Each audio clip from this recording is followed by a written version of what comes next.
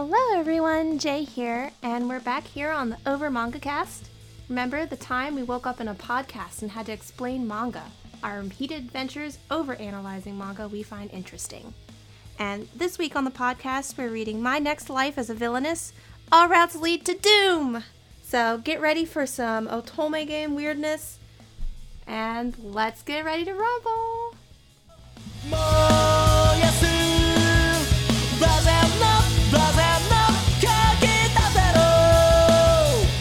I think you should start it off, Jay. Alright, so this is my first exposure to My Next Life as a Villainess. But I would say since this focuses mostly on the Otome genre at large, I am not brand new, so I'm familiar with the reverse harem concept very, very well. But yeah, this was a first read through for me. All right, I'll go next. My experience with this title basically boils down to Jake watched the anime and told me about The Dumbest Puppy, and that's about it. So that was the expectations I went in with, and I'd say they were met. And then I guess then we can go to me. And as mentioned, my experience with it is I watched all of the season that's out of the anime. I saw a YouTube video that was talking about it. I didn't think I'd ever watch it, so I started watching it, and about halfway through, I'm like, screw it, I'm just going to watch this, and I binged the series in 2 days. It's relatively short, but so I was really looking forward to this. This is just so much fun. And yeah, Matt here. My experience with this is pretty much just Otome fangirls telling me it was a good series, which not a strong recommendation, but hey, I read it. It's a parody in of itself. Yeah, Jay, you mentioned that you've got experience with the Otome, universe. I do not. So even in that, this was a new front for me to explore. And I've watched harems before. I usually only get about a couple episodes into them because I can't stand the fact that the protags are dense as neutron stars. Yeah. But it actually worked this time. Yeah. I mean, it's definitely, obviously it's a very targeted market. I recall a long time ago, just because I was trying to expand my anime and manga collection, I tried to read Ouran High School Host Club. Mm-hmm. I did not get very far in that because that is not the target. I am not the target demographic. Yeah, and that's perfectly okay. That's perfectly okay. I mean, you can kind of absorb the plot and any major characters through osmosis being part of the manga and anime community. I mean, it happens, but it's definitely a very targeted series. Genre. Yeah. Though that's actually one of the things about Villainess is that it kind of breaks out of that. Like, it's as much harem comedy as it is like an isekai. It's an isekai, it's a harem comedy, and it's an otome series all at the same time. And it's able to blend that in such a way that if any of those grab you, you're almost surely going to like this. Mm-hmm. I think that's part of what allowed me to watch it, because I'm isekai trash. So I appreciated that aspect of it. We should at least state the premise being our main character, Katarina. Her actual name is never revealed. She just is the character, Katarina. Yes. Well, yeah, because she's Otome game trash. Exactly. One day she clonked herself on the head hard enough to jar her past life memories free. Didn't know that was how that worked. But she recalled that she was once upon a time a regular Japanese high school girl who was into Otome games, and then got a visit from every isekai watcher's favorite character, Truck-kun, and became Katarina Claes in reincarnated into the Otome game she had just been playing. Except instead of going into that world as herself or as the main character, as most isekais do, the title, My Next Life as a Villainess, All Routes Lead to Doom, she was isekai'd into the life of the like primary antagonist of Fortune Lover, the Otome game. It's kind of a twist that's usually you would be, if, you know, in this type of scenario, you would have been like spirited in as the heroine, as the protagonist. This time she's actually, you know, spirited in as the antagonist, as the villain, which is kind of like, oh, it's interesting to see that different perspective. It's huge. A lot over the course of like how characters interact with each other as well.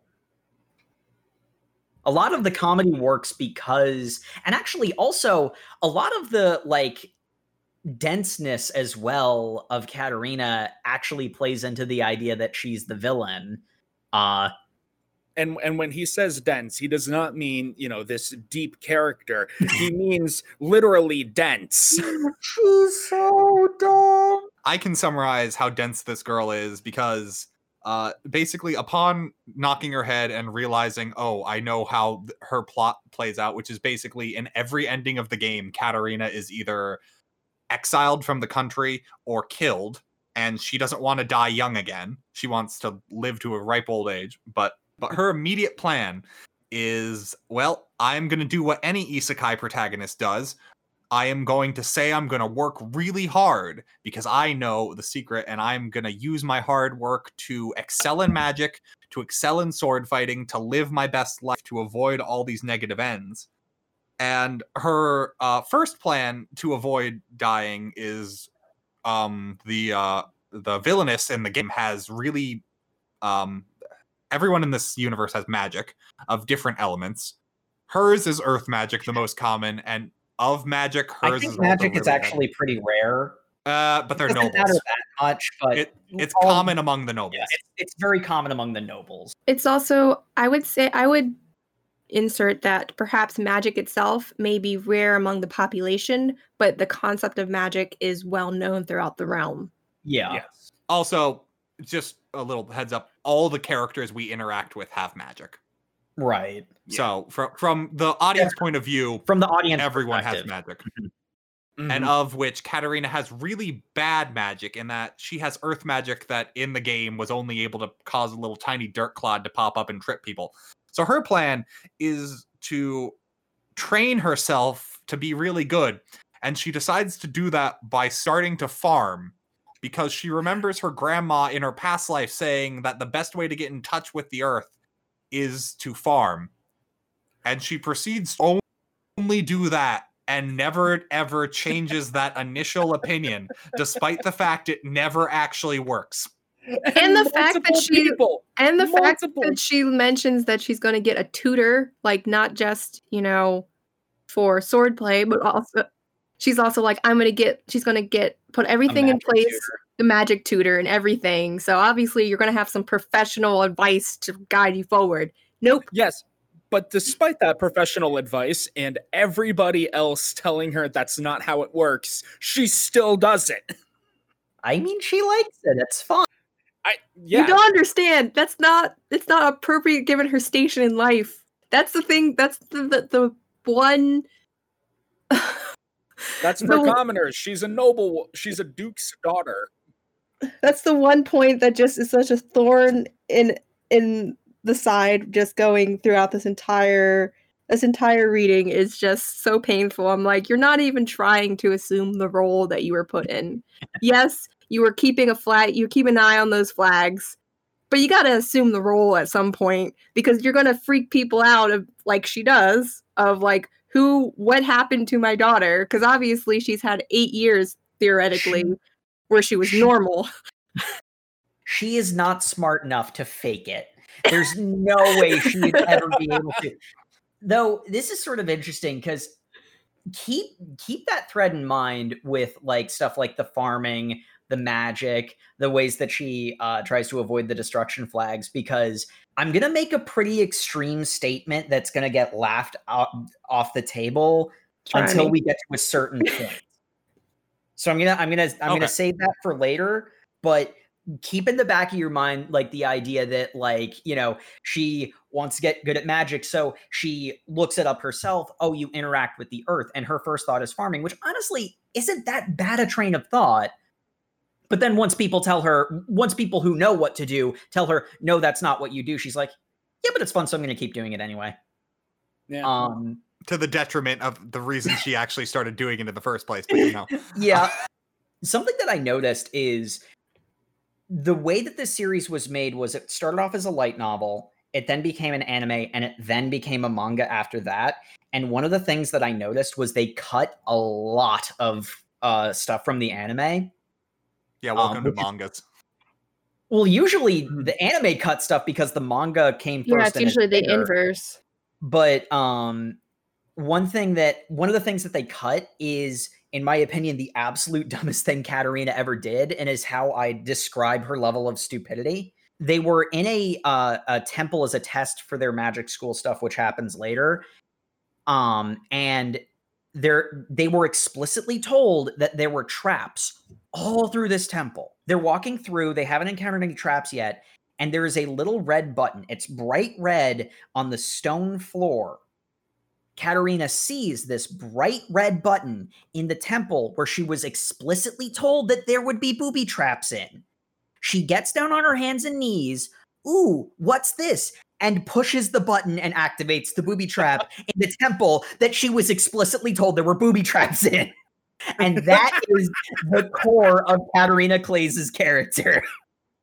Yeah, she's a dummy. So she's like Dee Dee from Dexter's Lab. Basically. Dee Dee has redeeming qualities. Anyway, let's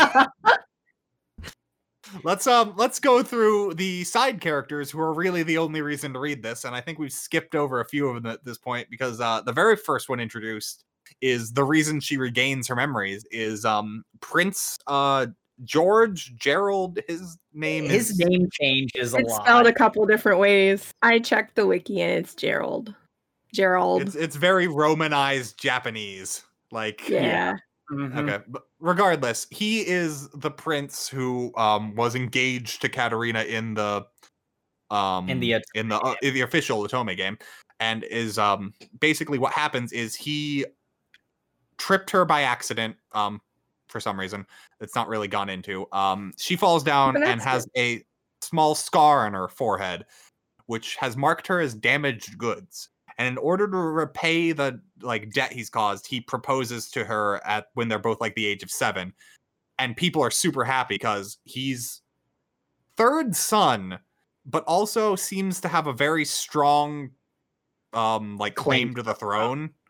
In addition to being the third son, I'm not sure that's gone into super well, but politics, that's definitely not the series' strong point. Yeah. Though one really important factor, which is basically the crux of the story, is the way it happens in the Otome game is not the same way as what we see, because it's all of the Otome, the up to the point where Katarina gets her memories of her past life back. That is the original Katarina living that life, and then she hits her head. The way that it's framed is maybe Gerald tripped her accidentally, but it was probably because she was trying to schmooze him and trying to get on his good side because, Prince claimed to the throne. And she basically tripped over her own feet and smashed her head. In the Otome game, very specifically, Katarina demanded that Gerald, air quotes, take responsibility for something that was probably her own fault, but maybe also kind of his. So he grudgingly accepted that.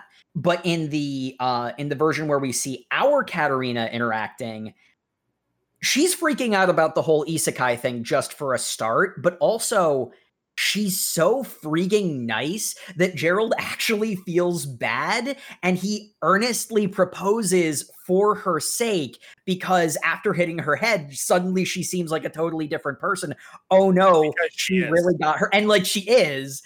But the biggest thing that Katarina does not understand, even more so, there's a lot of things Katarina doesn't understand because, as established, she's really stupid. But the biggest thing that she doesn't understand is that everything that she is concerned about and building against is based off of the fact that the character she has inhabited the life of now was an absolutely terrible person. And the reason why all those destruction flags happened to that Katarina is because she will always bring destruction upon herself because she's an awful person. Mm-hmm. Our Katarina is a sweet, dumb puppy who no one could possibly hate no matter what she did. And all of the things she's concerned about only happen if she, isn't herself. So.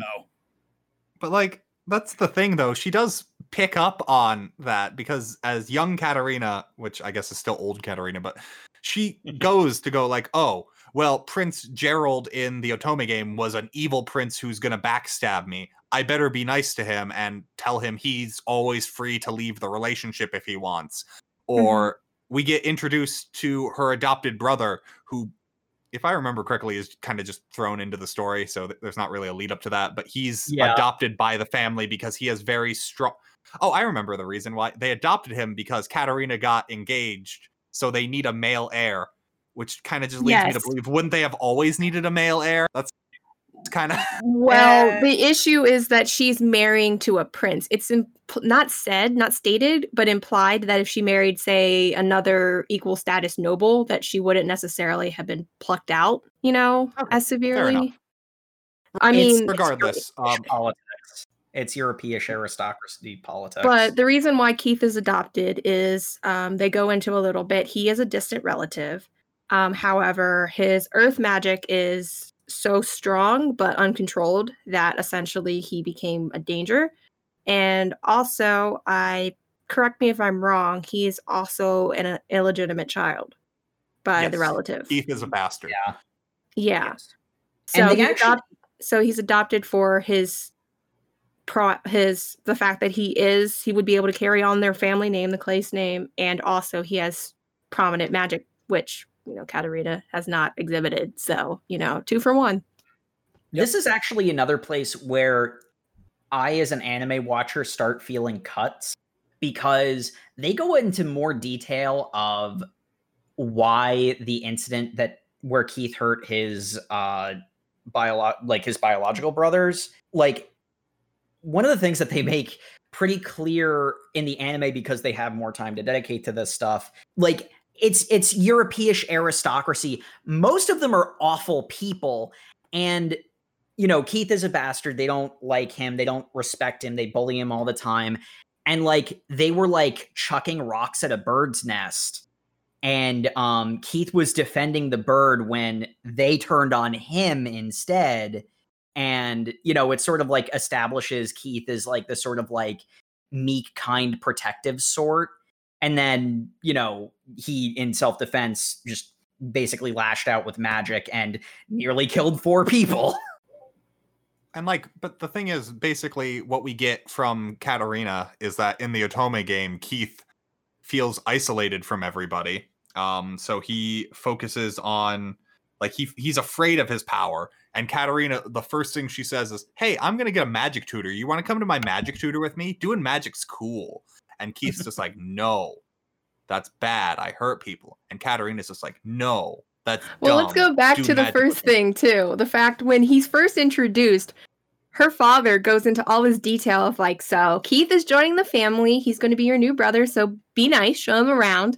And then it's implied while she's still reacting to, she knows about this route. She knows how it's going to end. Oh, I have to quickly think about how I'm going to react to this so I can avoid my certain doom.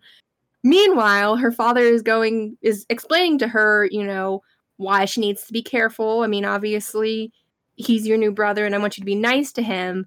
But he has some pretty strong earth powers and he's not quite capable of controlling them. So, be careful, try not to provoke him. And while he's explaining all of this in detail, she's completely zoned out, totally preoccupied with how she's going to, be successful in avoiding her doom in this route. Because we established the main thing about Katarina is she never listens when other people talk at all. She is the Otome game player that mashes X until she gets.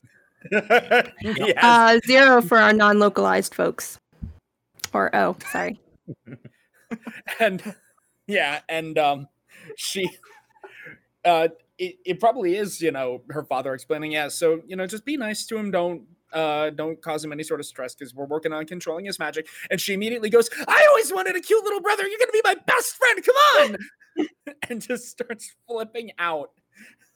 And one of the sort of through lines of this whole situation, Katarina doesn't understand the effect that she has on people, in part because she doesn't realize she's in the world of the Otome game, but they're real people now. And Keith and Gerald, the way she interacts with them changes who they are from the characters she knows in the game.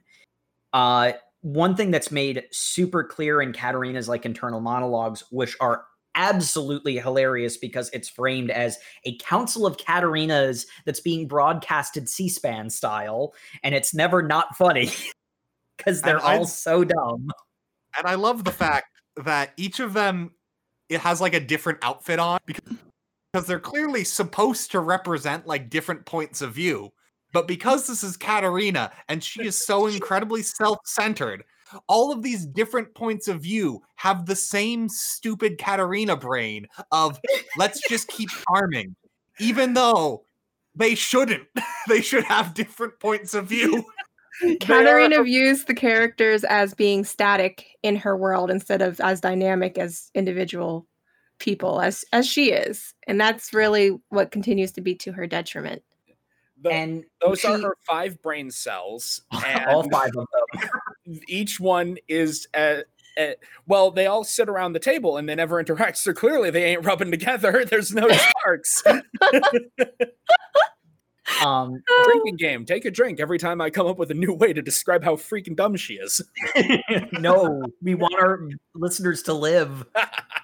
But yeah, one thing that she makes clear in her internal monologue is in the Otome game, Gerald is a duplicitous, sadistic, black-hearted bastard. But no, you ever think, Katarina, that old you made him that way?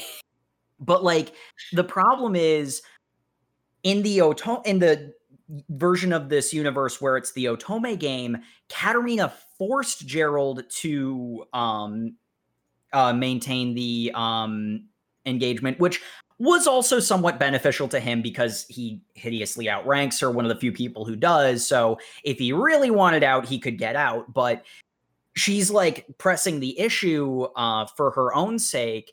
And that made him hate her. And because one of the very few people he regularly interacts with, because he's Prince and people usually only ever talk to him because they want something from him. It made him duplicitous. It made him two-faced. It made him black-hearted. Whereas this version of Katarina, there's no artifice to her. She's just simply herself. It's the reason she's so unbelievably charming. And she is ridiculously bizarre because she's so dumb and just comes to these random, logical leaps that don't make any sense. And it makes his life interesting. So Gerald isn't the Gerald from the Otome game. He's basically a completely different person. He still has a little bit of the two-face, is still a little bit of a manipulator, but he's happy and honestly a good person.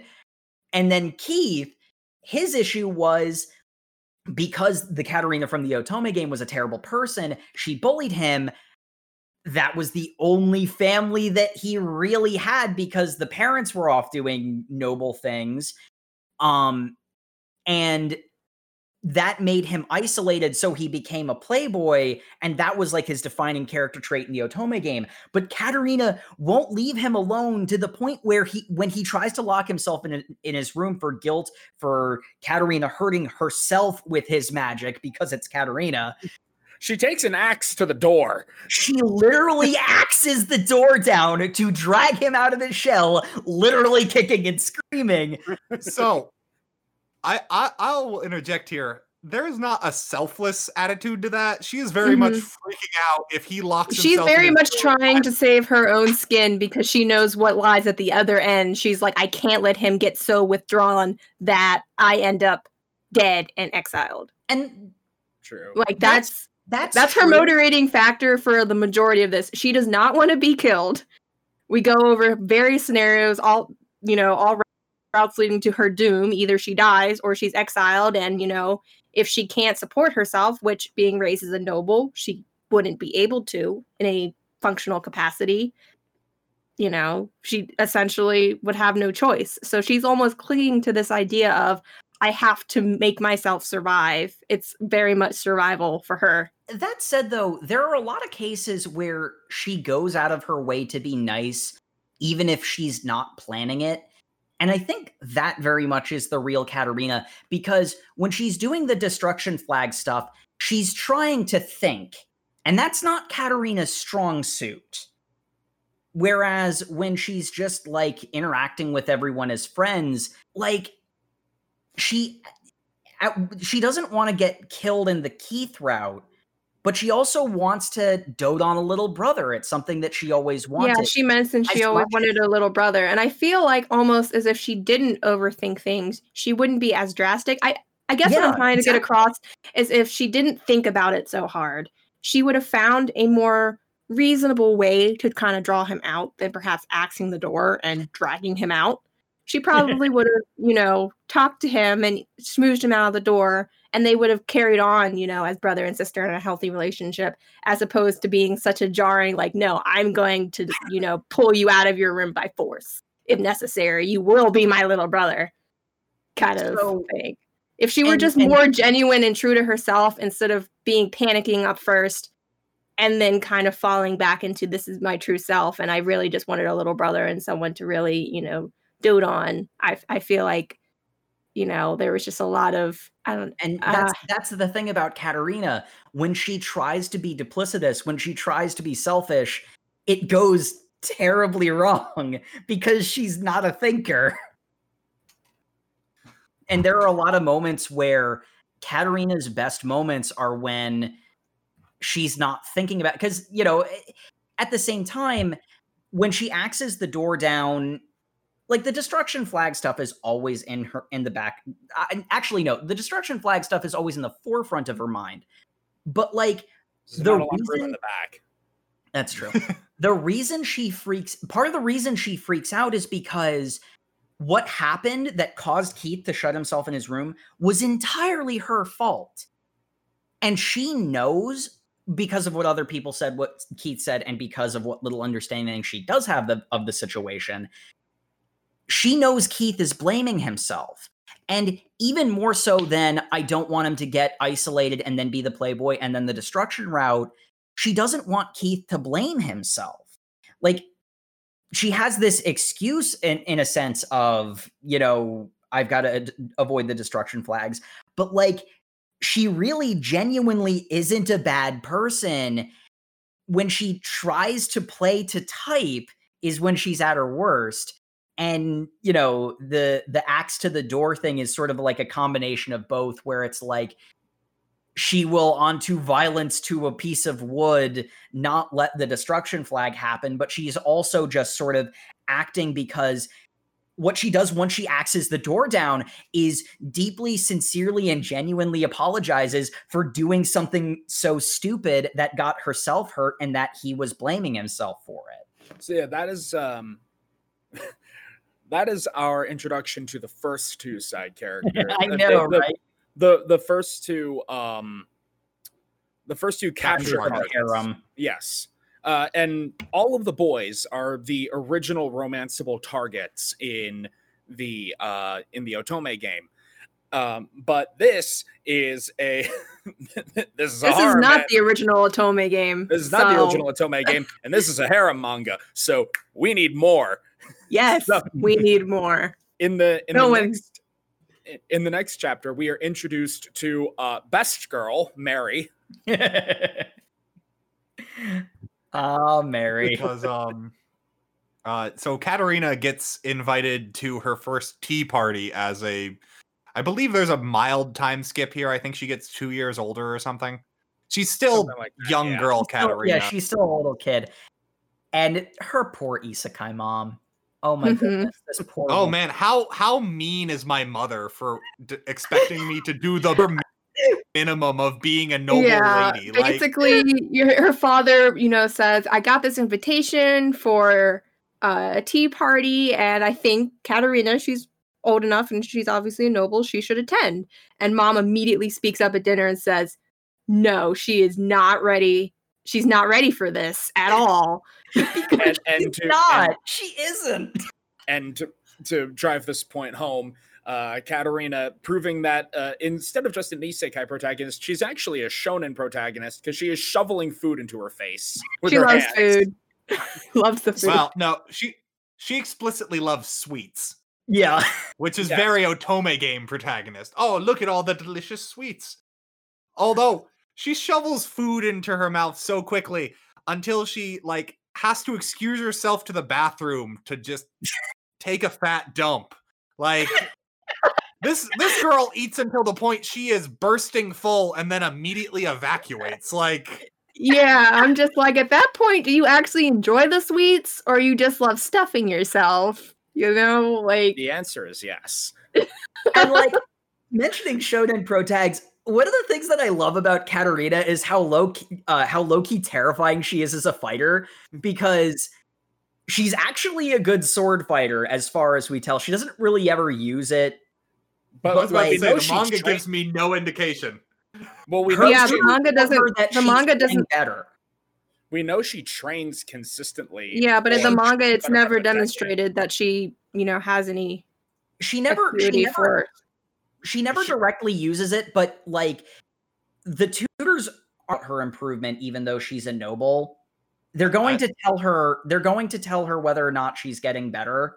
I mean, yeah, but That's we a also lot to infer from the manga. I mean, it yeah, never like goes. she's also said she's trained magic through a tutor, but the also tutor did a whole also bunch of farming. Yeah, but the tutor tells her that she's not getting better, and she can see that. The point I'm making here is she's a skilled sword fighter. She's very good at throwing small projectiles that we'll get to a little bit later, which could easily be like bolas or throwing knives. Earth bump It's in a not. Earth bump in a high level sword fight is actually really good, because unsetting someone's footing in a bind can end a sword fight instantly. And how can Hey, you you know predict what? what she's going to do next? She doesn't even know. Hey, you know what else can end a sword fight almost instantly? A fireball to the face. Like, if we're gonna just throw magic in here, other people can do it a lot better. I'm saying Katarina is actually a really good fighter. It's just she's never in a situation, because it's not a shonen manga. She's that's never in a not the, situation where she needs to use it. I just love that about her, because like she puts all of her effort into the things that don't matter. I Yes. know, Jakey. I am getting a strong indication you are giving her a lot of benefit of the doubt. I would not. And when we talk about our opinions on the manga, I'm sure we'll have a bit to go into. But let's so the tea party we were at, right? Right. Yes. So she runs away to the bathroom. She assumes all people act like her because she's like, they must have been coming back from the bathroom to go eat more food. She's an idiot. And really she dumb. runs into Mary, who is a lone girl. She's like the youngest daughter of these 3 siblings, I think. And she's hanging out in the garden. And like Keith. Oh, So in the beginning of the chapter, it's actually when Katarina arrives, she and Keith introduce themselves. They introduce themselves to the 3 Hunt children. It is revealed then that I think she asked Keith about the 3 sisters because Mary does not look like the other 2. And then it is revealed that Mary's mother was, the newest marriage, and unfortunately the 2 older step siblings or half siblings, sorry, mistreat her, because I'm sure there's some hard feelings about, their father getting remarried and Mary, I don't want to say looking different, essentially. She's also mousy and just more reserved. So yeah. Well, currently. Mm-hmm. when we're first introduced to her, she's like that. Mm-hmm. And then I believe this is the first time we get introduced to Katarina's isekai superpower, which is being able to remember the exact things that cause people to fall in love with them, which is weird because, Jay, maybe you can answer this. Do you normally get fully detailed backstories of all the antagonists in Otome games? Because it seems like she knows exactly how everyone has always met, even though from the point of view of the protagonist, that makes no sense. Yeah, no, not unless you get the fan guides and do some pretty extensive reading. Which, I mean, the information is out there. That is just a level beyond me. Mm-hmm. And it should be noted that Mary is another one of the rival characters being betrothed to Gerald's brother. Not yet. Not yet, but she will be once the plot kicks in. Plot such as in the Otome future. So Katarina and Mary, after Katarina is rushing back from the restroom, she notices she runs into Mary out on the patio and notices she's taking care of some flowers. And she's like, wow, I also, like am interested in agricultural, activities. And she compliments her, and Mary all shyly says, wow, thank you. No one really notices, and, it's kind of embarrassing. And she's like, no, you're wonderful. I would really appreciate your advice, your help with my garden. And, from then on, they make they make the decision for Mary to come over and visit Katarina. And, give her some advice for her vegetable garden that she's growing. It is then when Mary, helps her, and Katarina is very satisfied with the result, that she says, Mary, you know what? You are really good at this. You definitely have a green thumb. And Mary looks at her like, what? And Katarina elaborates and says, well, that's what they call people who are very good at, growing plants and stuff. And Mary's like, huh, interesting. And then later on, they obviously become fast friends and bond over this experience. But later on, Katarina's reflecting on the day and then realizes how she messed up. Because the green thumbs line is supposed to be Alan's line. And it's part of how in the Otome game future that Mary ended up falling for him. As Matt alluded to, Katarina remembers the exact scenarios that caused these love flags to go off, but she just subconsciously performs them and then only remembers them later and thinks, crap, I messed up the timeline again, but never actually latches on to the fact that she messed up the timeline. And she never follows the train of logic. If you keep stealing the romance flags from all of these characters and are doing them yourself, what is the logical conclusion to that? You create the love flags for yourself. I'm just saying. You triggered it. This girl is so dumb. Yes. So dumb. Anyway, so basically, she falls in love. Chapter ends. Next chapter, Gerald comes over, and he has his brother Alan with him this time. Alan confronts Katarina. I love this scene. Because she's seducing everybody. Yeah. Particularly Mary. He's like, and Alan is like, he demands that she stop seducing his fiance. And Katarina, as she is wont to do, has no idea what he's talking about. Yeah.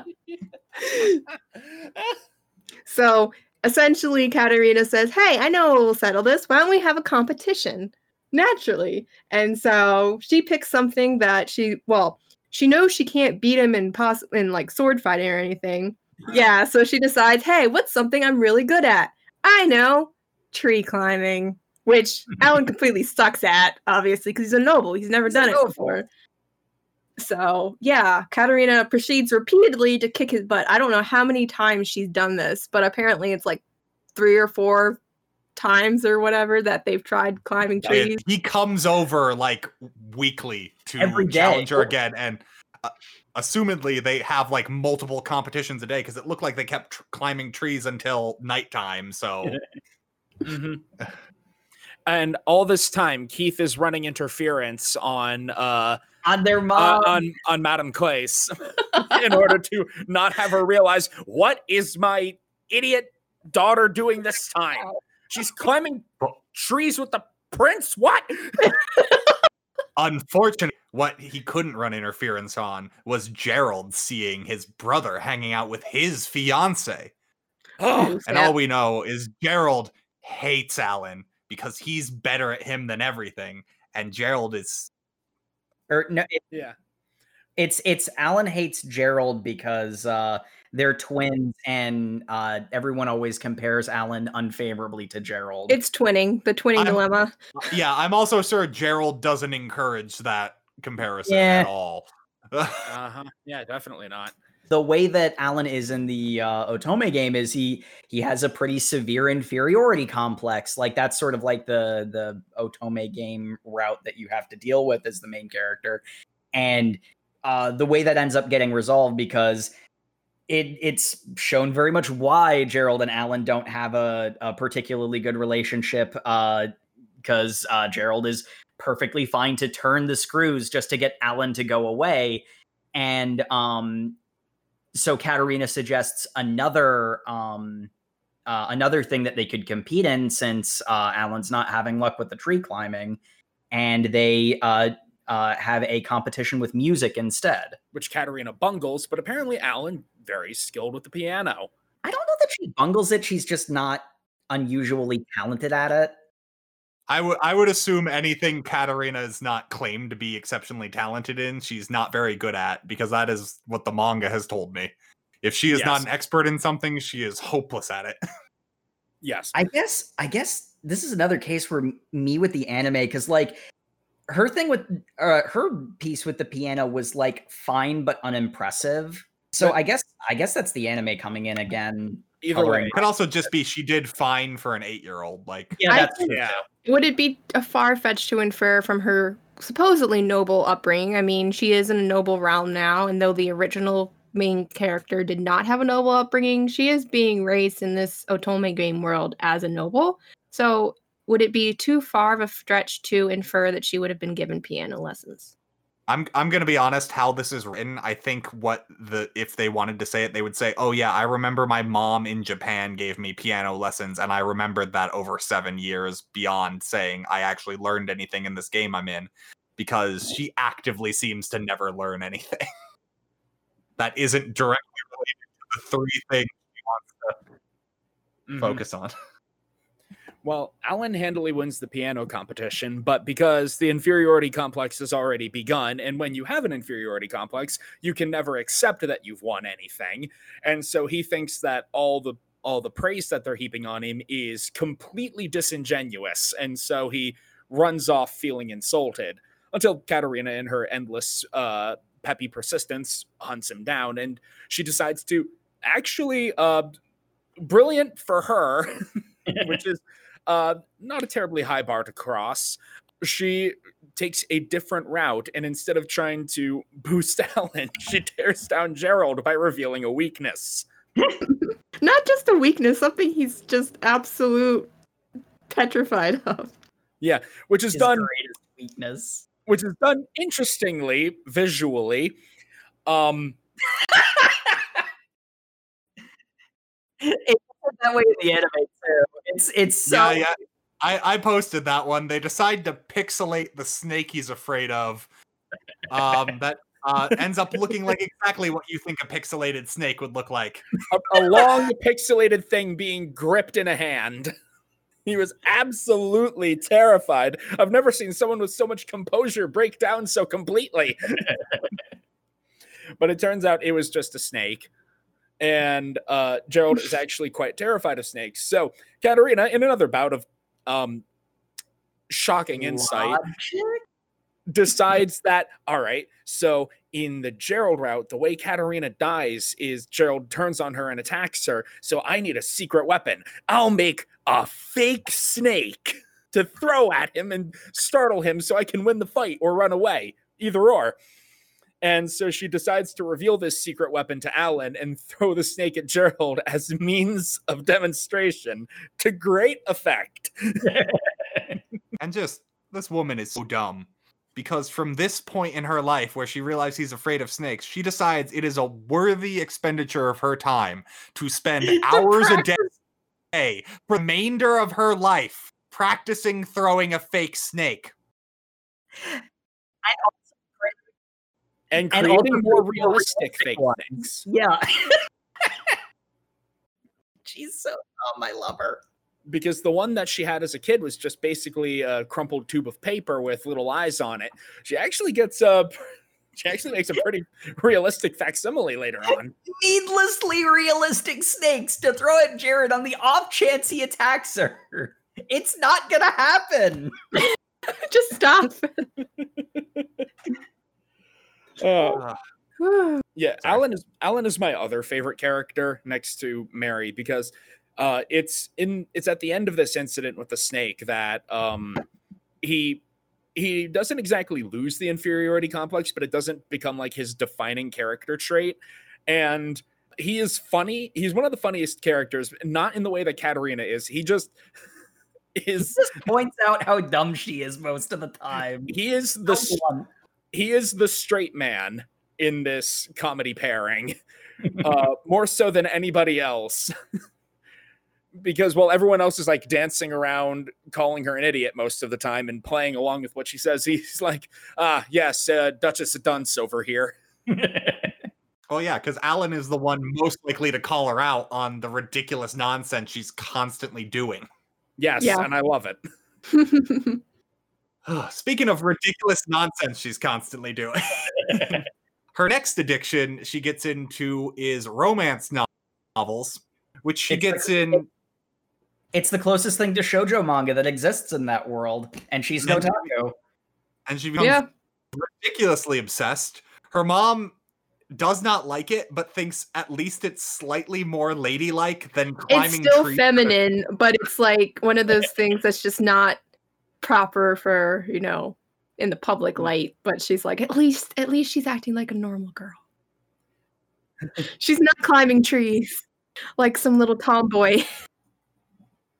She's told liking these books is going to ostracize her because it's definitely not proper society. So obviously what Katarina does is loudly asks everyone she can if they like romance novels. Hey guys, do you guys read porn?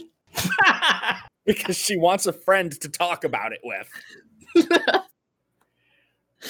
Which In is her previous life, she had a school friend who would always play the same Otome games, read the same shoujo mangas. trash.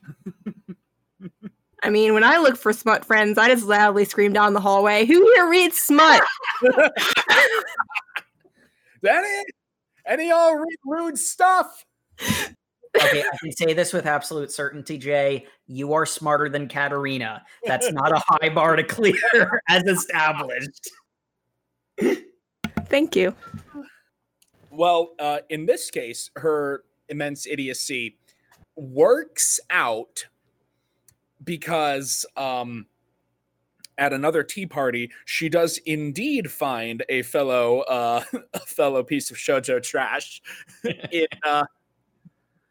in another one of the rival characters, one of the future rival characters from the Otome game, Sophia. Who is part of an interesting pair of characters, even if she is the only interesting part, because she is okay. They're both interesting for very different reasons. Nicola's worst boy. Yeah, I'm He gonna have doesn't to do anything. hard agree. Excuse me, Nicole is the most likely to actually romance her. Yeah, he just has to look at her. Like, that's the whole joke. Don't know much about him, but he's so charming. He is. Nicole is there. I know he has wind magic because it was listed in his bio. Yeah, it was listed in his bio. That's the only point where it ever comes up. But he's the son of the prime minister, and apparently this entire family is just rocking appearance rating 5. They are all banging. Well, the only issue is Sophia, because of her appearance, she's ostracized because they think she's a demon child. She's like she's albino, albino. right? Yeah, Yeah. they mentioned that she's albino, and there is another reason, and this is such clever foreshadowing that I didn't actually realize when I was watching the anime, but reading the manga, I actually realized this is foreshadowing a later plot point. But one of the reasons why Sophia bonds with Katerina is because they both love the romance novels.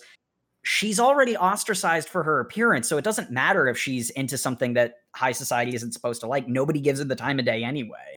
Mhm. Yep.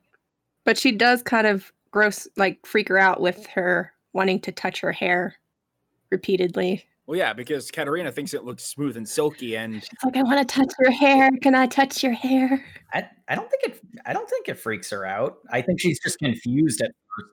she catches her off guard because she's used to thinking of her hair and eyes as Disgusting. yeah. And Katerina's like, no, I think it's cute. And because again, and this wasn't even, her attempting to metagame. This is just her. This is just her. This is her knee jerk reaction to, ooh, that's cool. It's a cool thing. Because she realizes that on the Nicole route, Katerina, the Otome game character, is an almost completely non-factor. So there aren't any destruction flags for her personally. So it's like, oh, I can just befriend these two and not care because it's not going to mess with anything that's relevant to me. Which, like, that's not how anything works, you dumb puppy. But as much as I was ragging on Nicole earlier, later on, he and Sophia end up having an interesting dynamic when it comes to Katerina, because as we learned from Katerina's metagame knowledge, Nicole is a syscon, making Sophia the rival character for the protagonist on the Nicole route, which yeah, because we've got that apparently. Okay. But we learn through their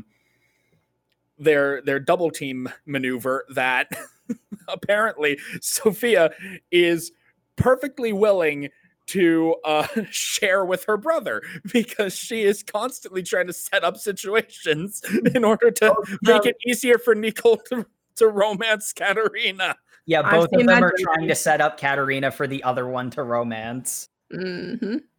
And they are completely open with each other about this, which I thought was the funniest part. It's just each of them trying to get her into a love flag situation. Of course, they don't think of it that way, but yeah, and just going, go for it, Nichan, or go for it, Onisama. But yeah, I think at this point we've been introduced to the cast of characters outside of. We've been introduced to the official rivals and capture targets. Yeah. Yes. Which then we have a pretty significant time skip, because I think we just skip over about 6 years, because she goes from however small that a first original time skip was to being 15. Yeah, she goes from like 9 to being 15. So I just want to point out, Katerina at this point is a 24-year-old woman. Mentally. Who acts like a 13-year-old child while being 15. Yes. She's a mess. I love her. Yes. Yeah. So on her birthday, obviously, there's a lot of, fraternizing between all the friends. She invites all of her friends. They all, invite her for a dance or whatnot. But, most persistently, Gerald's really trying to get in there now that they're older and everything, and say, well, you mean so much to me, and, I'm not going to let you go. She keeps framing it from the perspective of the Otome game, where Gerald hates Katerina, but, like, she's not the evil villainous Katerina. She's just herself, and everyone loves her. Yeah, he's like, that attracts me. And I have the greatest pull here because I'm formally engaged to you. I'm not going to call off this engagement no matter what. Yep. Nope. No matter what. Which sort of, we get sort of like the character dynamics of Gerald tries to do something saucy, then Keith runs in and I must protect Nason. I must protect.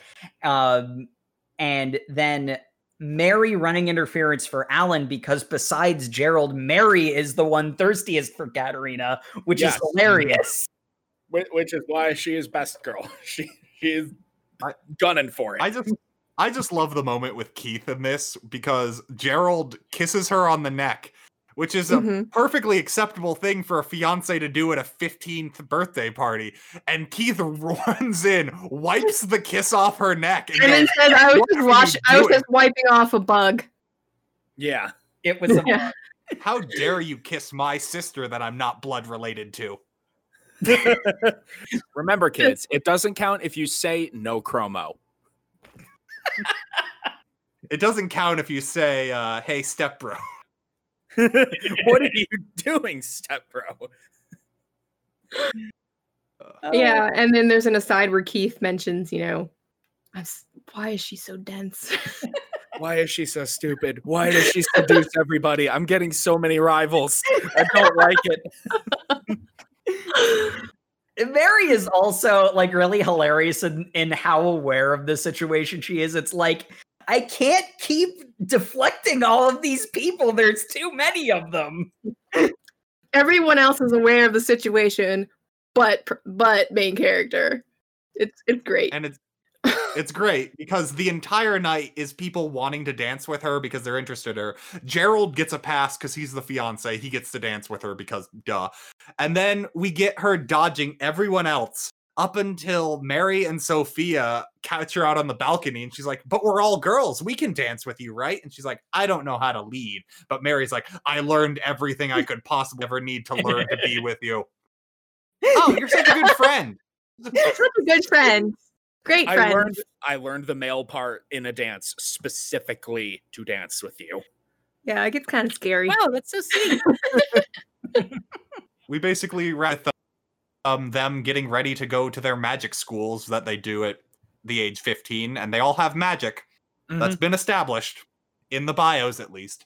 And how many powers have we actually observed outside of Keith's Earth Golem and her lumps? Katarina does her Earth bump on occasion. They talk about Mary's magic. I don't think we ever see it. I mean, what element is she even? She's Earth, but she's she's Mary's plant. not Earth. No. What is she? I'm pretty sure she's Wind. Or no. Huh. It never comes up. They don't list the girls because they're not capture targets, so she doesn't know. And obviously asking people is outside what she's capable of. But like we see Gerald with flames in his hand on a couple of occasions. I think that's his bio portrait. No, he actually uses his flame to light the way in a dark tunnel at one point. So in the anime. No, in this is skipping to a later arc, but when they're going down the stairs in order to that confrontation, he's lighting the way with his fire. And then also in the temple where where Dumbest Puppy's dumbest moment happens, he does that there as well. And we do actually see a little bit more magic in the anime. I think Sophia is Wind. Wind, the second rarest, so that would make sense why super aristocrats both have wind magic. Regardless, for the manga's point of view at least, for going to a magical academy, we see barely any of it, if at all. Yeah, because we don't really see any classes. We do know that apparently this school is a meritocracy when it comes to the student council, because only the people with the highest grades and the most powerful magic get in there. Angry now. She's never admitted as a member. She's just a friend of everyone in the student council, so they let her in. Yeah, she gets a dumb puppy pass, so she gets to sit in a corner and everyone feeds her treats. It's true. She's a puppy. Because this is an isekai, and isekai are just wish fulfillment. Like, there's no conflict. She just gets what she wants. It's also a harem, which is wish fulfillment. It's wish fulfillment on wish fulfillment. So this is where we meet the heroine of the Otome game, Maria Campbell. She is wielder of the most powerful and rare kind of magic, light magic, which because of course happens. I guess that is a thing that she has. She's also a commoner. Filthy commoner. How dare commoners come to my royal school that also allows commoners and is a meritocracy? Yes. Well, a lot of the nobles rag on her and bully her, but Katarina, being logical, and I love this moment. South. she steps in order to beat back bullies whenever she sees them. I say beat back, but she really just glares at them. She's got like a +10 in intimidation because, as she puts it, her face has a villainous cast to it. So she just flexes that by hitting him with the fat intimidate roll and sending them all running to the wind. She rapidly becomes friends with Maria, mainly because Maria makes homemade sweets that are really tasty. And she's also really cute and nice. Yeah. Yes. And Two of the blonde. mandatory requirements. Yes. Gotta make good sweets, and you gotta be cute. And like, I think in like rapid succession, within like the course, she steals the romance flags from all 3 of the male capture targets and does them to Maria herself. She steals Gerald's finding her climbing a tree. She steals Keith being nice to Giving her her and a like handkerchief or something like that. Or then- she alters it, because that still happens, but it happens differently because Keith is a completely different person. She full on steals a moment later when one of the defending Maria from bullies was a Keith moment. And it's sort of funny because like the nickel route never comes up because that's the one she never played, because she hadn't actually finished Fortune Lover yet. they go into that where it's like she never finished Fortune Lover, but like when the very first scene, it's like she only got to go through like the first route, I thought was what she said initially. But then I think they said no, she did multiple routes, and what they meant was she didn't finish the game, which is do all the routes. So, okay, and again, I don't know if the anime is clearer about this, but she basically finished 3 of the routes. A lot of times when she's saying, I've only gotten so far in the game, they're in flashbacks when she's talking to her friend who had completed the game entirely, and a bunch of the stuff that she knows is from her friend Achan having an encyclopedic knowledge of Fortune Lovers and spoiling dropping everything. a bunch of spoilers. Yeah, her friend does a lot of spoilers on her. Yeah. But also, her friend just tells her everything about the game, so all of her information is hand going into this universe that is not identical to the game. So she is working off isekai knowledge that is both faulty, dated, and worthless. Because it never clicks anything until the event has either happening concurrently or already passed. I gotta say, my poor boy Keith, he tries so hard, but But with Katarina's questioning, because periodically, she's trying to figure out because again, she doesn't realize that she's gone and mucked every single route up, so none of them are going to happen the way they do in the game. But she keeps trying to ply Maria and her friends for information, trying to figure out what route she's existing in right now. Yeah, she's like, so are you crushing on anyone? Who do you like? No. She keeps asking Maria if there's anyone that she likes, like romantically, and Maria always responds with, "Well, I'm quite fond of you, Lady Katarina."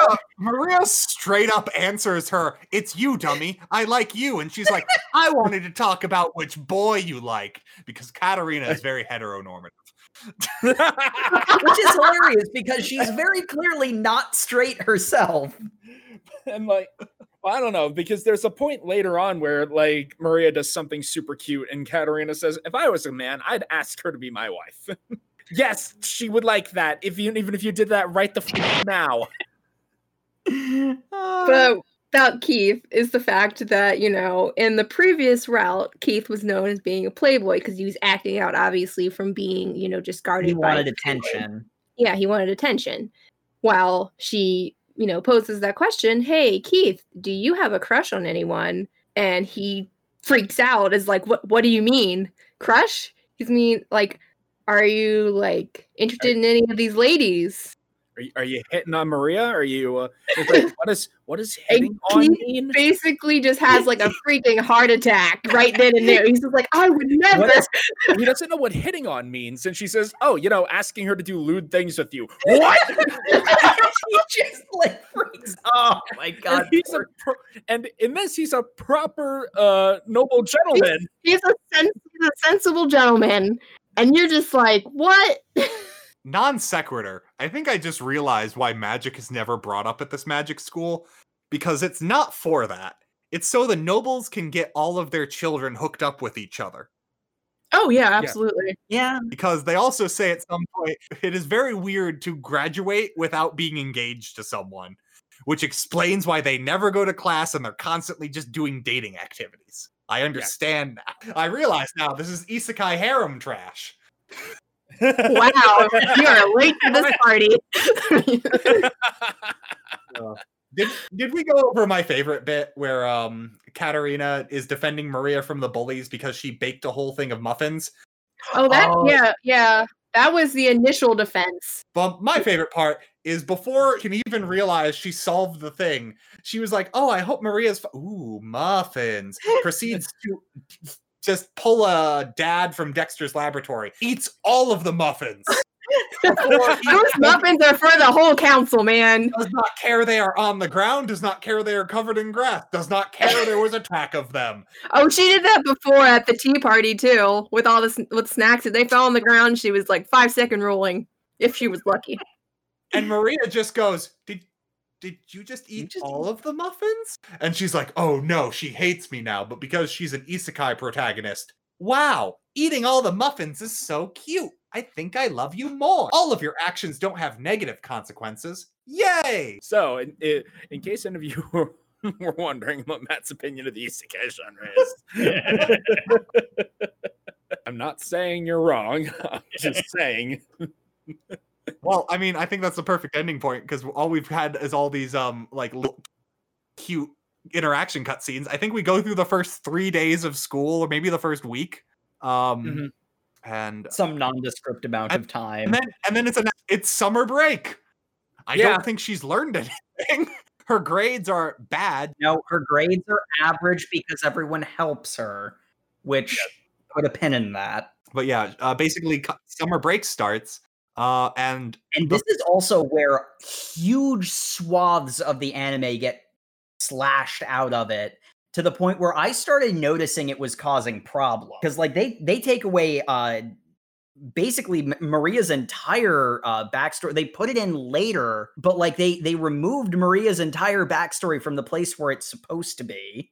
Yeah, which was confusing me for a bit because Katarina apparently has become quite the hobbyist agricultural enthusiast and wants to go visit some commoners' fields in order to learn more about the fine art of farming. Yeah, don't let mom find out. She's in disguise. She put on rimless glasses, and that's literally it. Yeah. Well, no, she also a much like more mundane dress because she's not a noble. She is a merchant, a pitiful lower class. Yes. But as they are, as she and Keith are riding back from their tour of a farm, which apparently the farmer was just fine with. It's like, oh, hey, you want to learn more? Sure, follow me. They pass by a small village, and Keith was like, hey, wait a minute, isn't that where Maria lives? Maria lives there? Let's go say hi! And as Jake pointed out, this is where we're supposed to get a bit of Maria's backstory, or at least that's where it was in the anime. Yeah, and that probably would have made that entire section a lot clearer because... Yeah. I don't know about y'all, but Maria's mom was acting Yeah. weird, and I interpreted that as, I don't know, I felt like there was some sort of household thing going on. Huh? I got that her mom started acting weird right after they said, yeah, she bakes for us all the time. I took that to mean she was assuming her daughter was being like a servant. Yeah, I kind of felt that way too. I also felt that, you know, once she realized that they, well, kind of as soon as they introduced themselves as, oh, you go to school with Maria. Oh, you're those rich, like, noble people. Why are you visiting? What are you on about? This is dubious. Why are nobles interested in my daughter? Yeah, it's structured so much better in the anime. Basically, the issue with, and like even the stuff that they do keep that they just add later, which I'm going to put it back in the place where it's supposed to go. What ended up happening is Maria and her family were just a normal group of commoners, and then Maria started at the age when you start displaying magic, started displaying light magic. Light magic's super rare, it's super powerful, and because magic is almost exclusively a nobility thing, everyone assumed that Maria's mother had had an affair with a noble. As far as any information that any version of this story is given that I've read, that's not true. The anime is a lot more ambiguous on why the dad leaves. It's because of the societal pressure that everyone's saying his wife had an affair on, cheated on him. And I mean, or he thought that. Yeah, but I mean, even if he didn't think that, the anime implies that it may have been something else entirely. They don't go that deep into it. They leave a lot ambiguous, that maybe that was the reason, or maybe he had some other reason. They also imply that he's probably dead. They do a lot more to like flesh out Maria's home life beforehand. I would be interested what the light novel does, because I'm wondering if maybe the anime filled out some scenes as well. That might also be possible. Usually, if you want detail about anything, go to the light novels, because anime, they cut it, and then manga, if it comes after the publication of the anime or the airing of the anime, is cut even more. Well, what I'm saying is I doubt that the manga is based off the anime. That actually doesn't make a lot of sense. I would imagine the manga is also based off the light novel, because that way they'd be going concurrently. Mm-hmm. That makes sense. Basically, the reason why Maria's mom was acting weird is because ever since going to magic school and befriending Katarina, which this is actually an important point for all of the characters in the story, Maria went from being extremely lonely because like none of the kids would play with her anymore because, oh, she must be a bastard child, and the social stigma associated with it. She had completely isolated herself, and the manga more so, I think at some point Maria says like her mom stopped looking at her or something. Yeah, her mom, overcome with the fact that, she didn't do anything. Maria didn't do anything, but because of Maria, her mother's been ostracized by her village. She's lost her husband. Her life is completely collapsed because of Maria. It a little bit vilifies her mom, which was not my experience with the anime.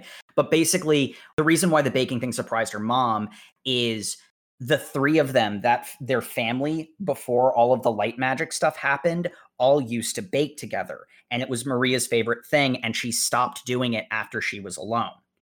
So that's the reason why it weirded her out when they mentioned the baking thing. It's like something is changing in Maria. She doesn't normally act that way.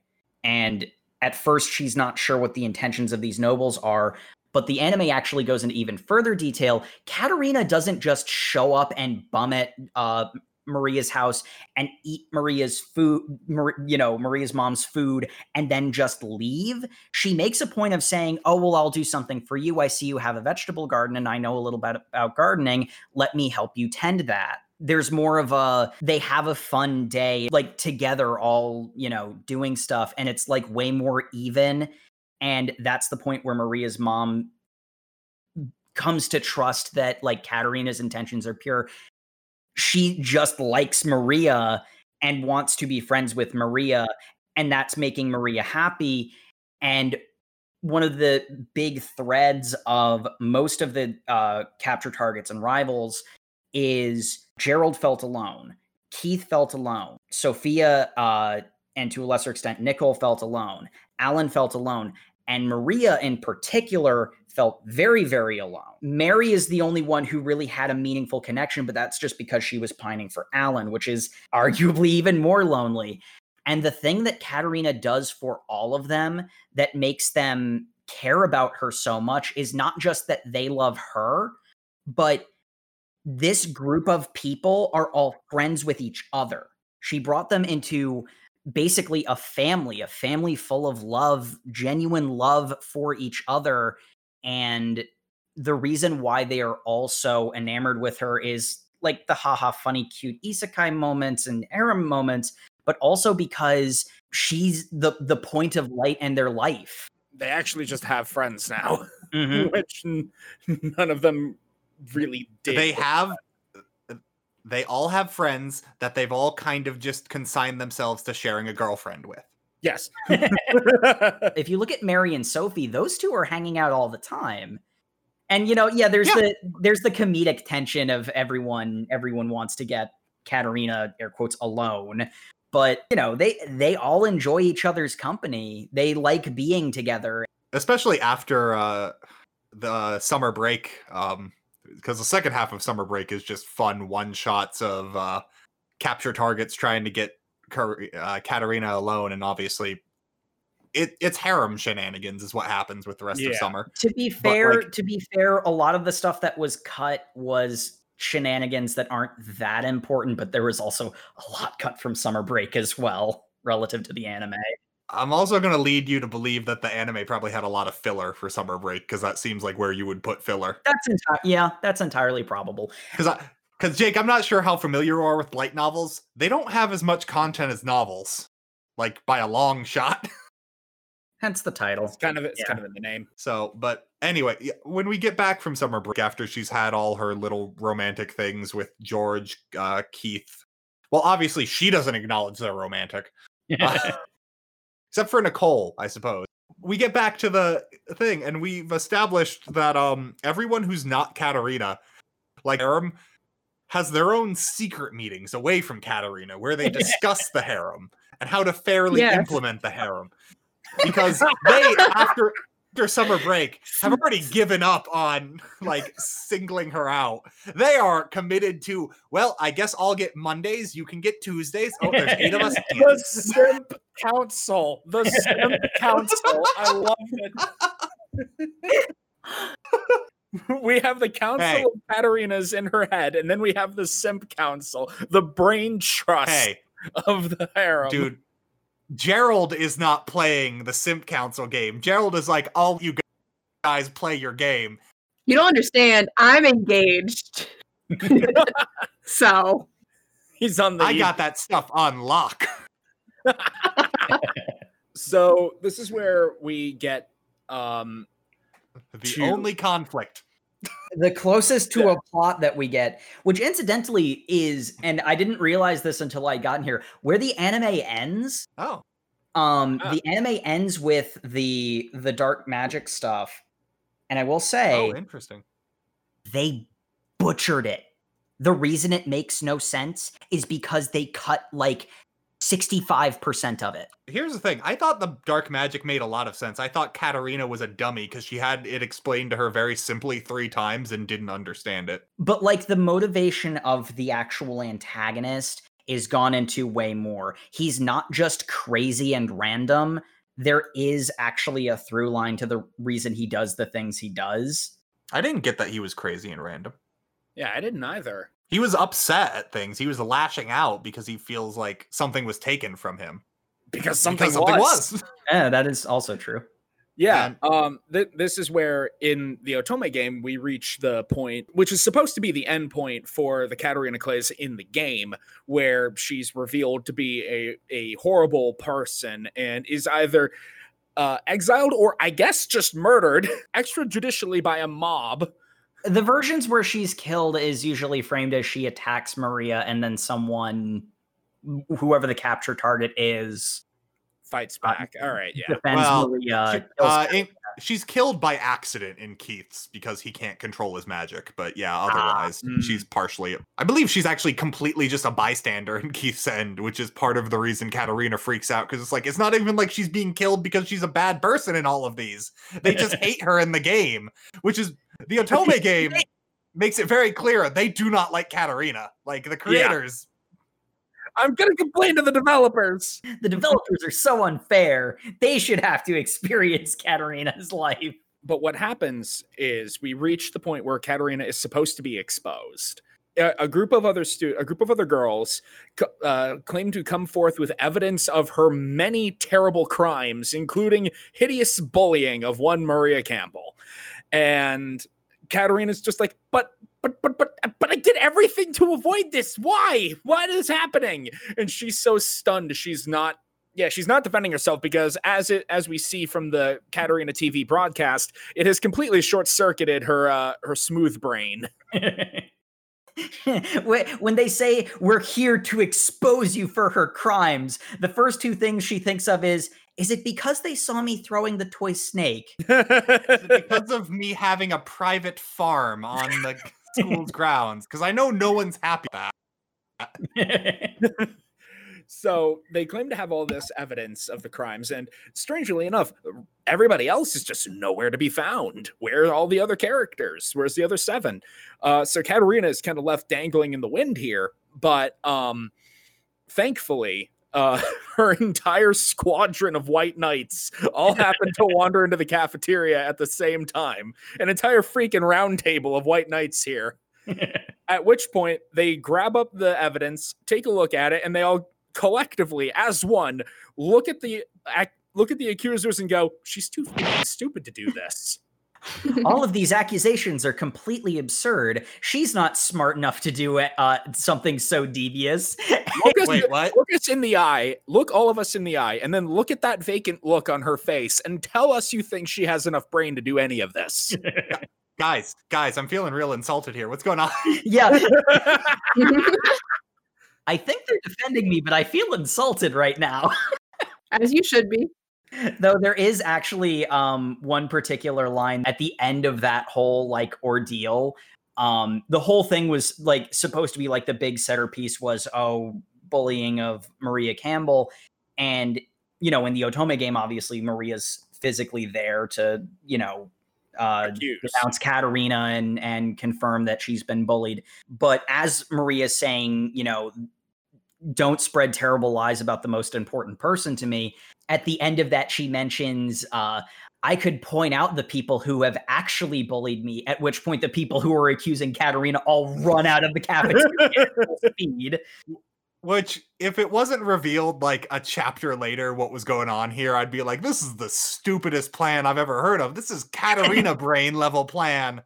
But as it turns Gerald, out, it was evil mind control the whole time. Yeah, because my main man Gerald grabbed the list of accusations going all of those girls are too dumb to write this. This is really good penmanship. Sure, they're not as dumb as Katarina, but this is a very high level effort. Gerald's looking into it because it's weird. After the incident, audience sees that Maria notices something, but no one else notices it.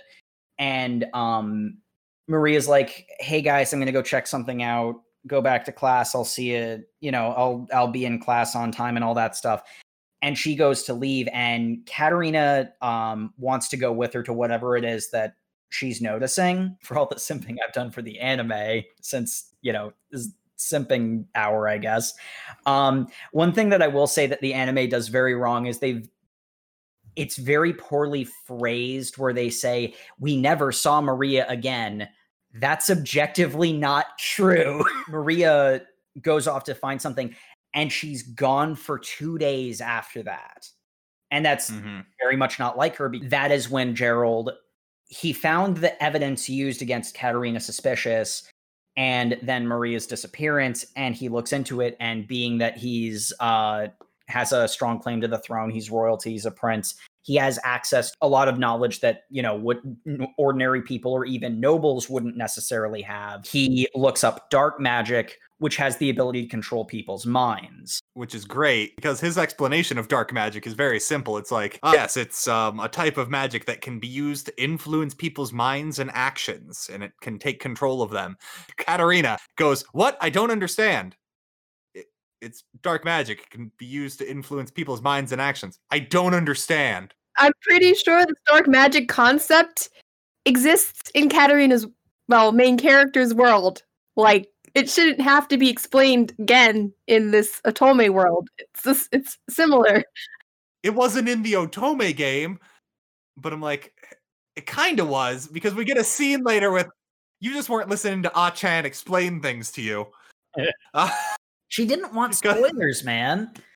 She didn't want spoilers, but also the fact that we need to consider she avoided the conviction. It's possible and it's actually revealed that this route would not have been revealed because she's never played past the conviction. So this would be something she's never encountered before. She tried to cut off Ah-chan's spoilers. Like, she's like, I haven't played it, I want to play it, kind of thing. I don't think it was as repetitious in the anime when they revealed that, because one thing that I did notice when I was reading the manga is the end of a chapter is when Gerald explains dark magic, and then the beginning of the next chapter is him explaining it again, but they frame it like Katarina asked what you're talking about. And it's like, to some extent, I feel like it's because of like the chapter break that it was done that way.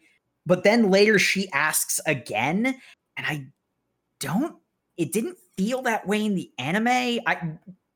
I don't know. Because I don't want to keep saying like the manga ruined everything, but like, yeah, Jake, I can't really comment on what happened in the anime. I'm sorry. Like, yeah, we only read the manga. Yeah. But yeah. But anyway, we get dark magic introduced, and Katarina is just like, who could this possibly be? Oh wait, I remember. Ah-chan spoiled the game for me. And the amount she spoiled the game seems to increase like memory by memory. But I mean, good on Katarina for blocking it out, because she genuinely wanted the genuine experience. She's like, I want to play through and experience it myself. I'm not going to be like, well, I already know how it ends, so I'm going to stop. But basically, we get her remembering, oh yeah, wait, the dark magic guy. Maybe something like that was mentioned. Oh well, I'm gonna forget about it. Hey, I'm gonna go for a walk by myself, everyone. Chill out. And then she goes, sits in the park that Maria always sat in, and here comes cute club president, and she's just like... It wasn't that she went on a walk by herself. She sleep because she was so worried about Mary and the idea that she could potentially be sacrificed, because dark magic is associated with human sacrifice. She couldn't sleep because she kept having nightmares of all of her friends dying. So she passes out on her feet and that's why she's alone. She's sent to the nurse's office.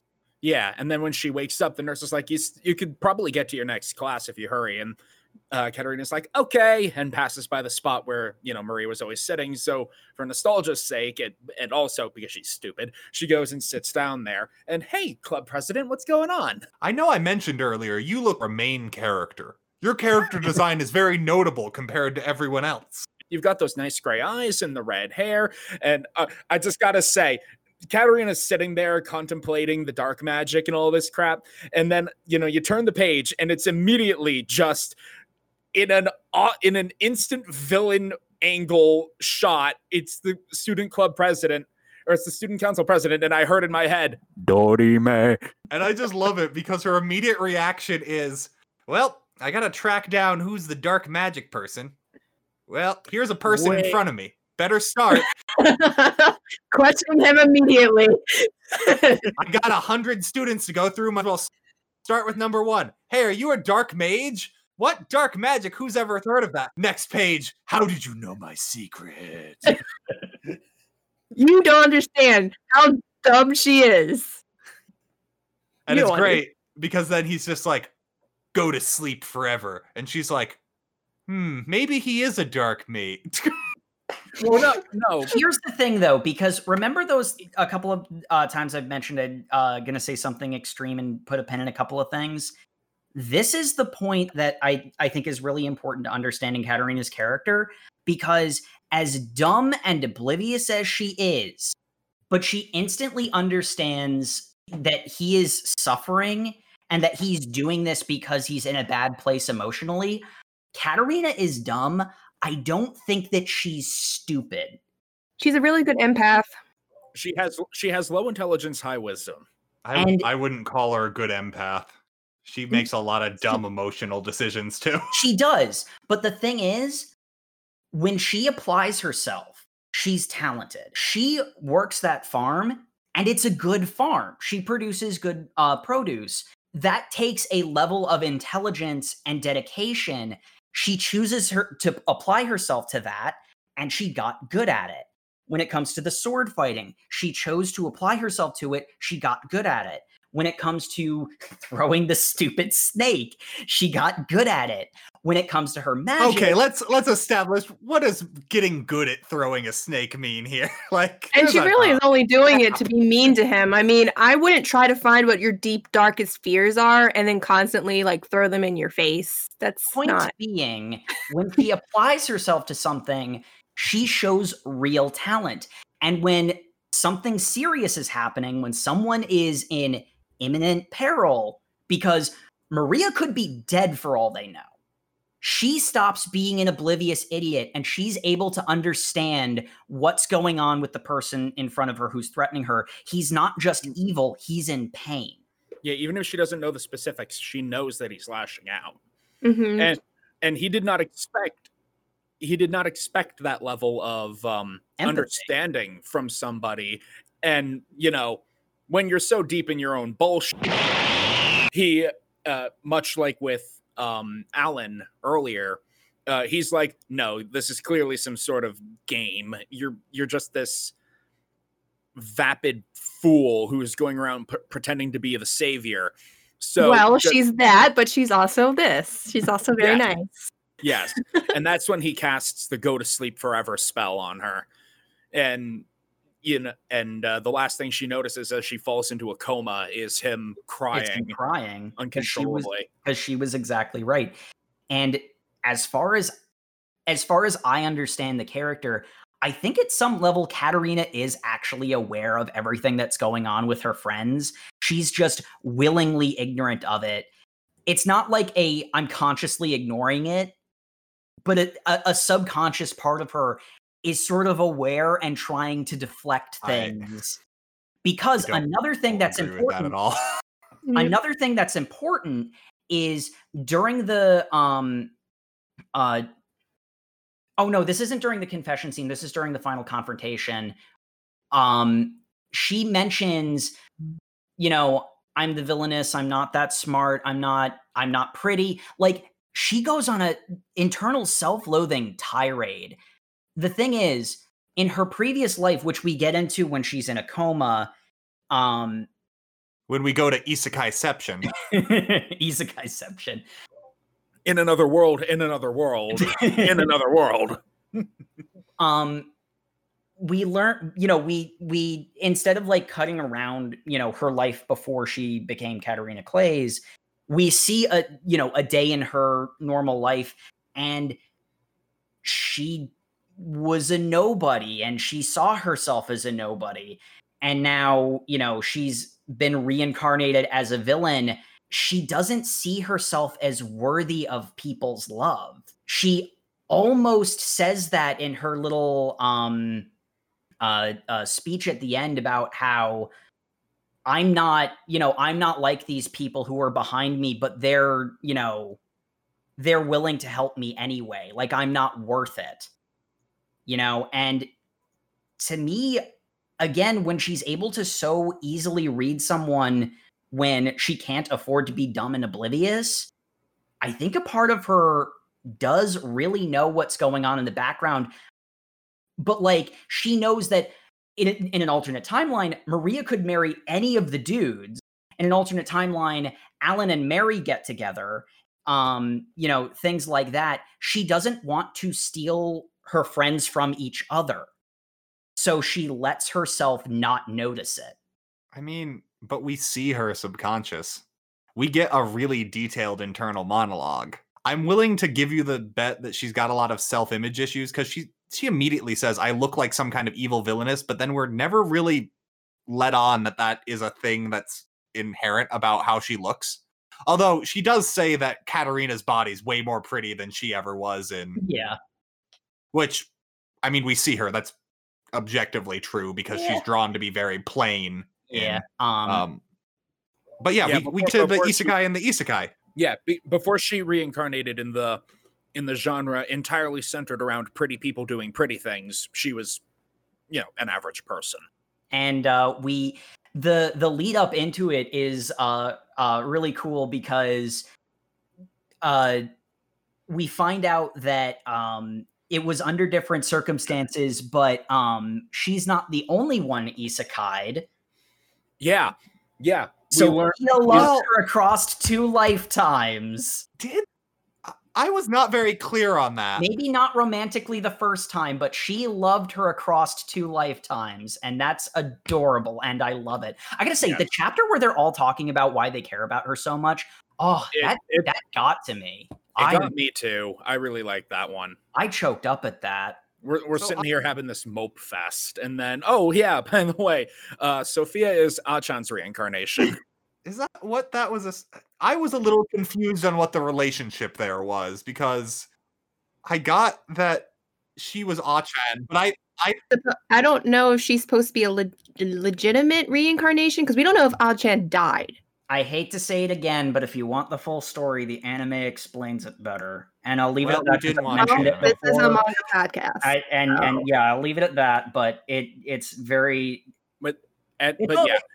So I think it is pretty clear that Sophia is supposed to be Achan's reincarnation, because she very clearly thinks, I'm not losing you again, and that's when we get that image. That's when we get that image of Sophia and Achan back to back.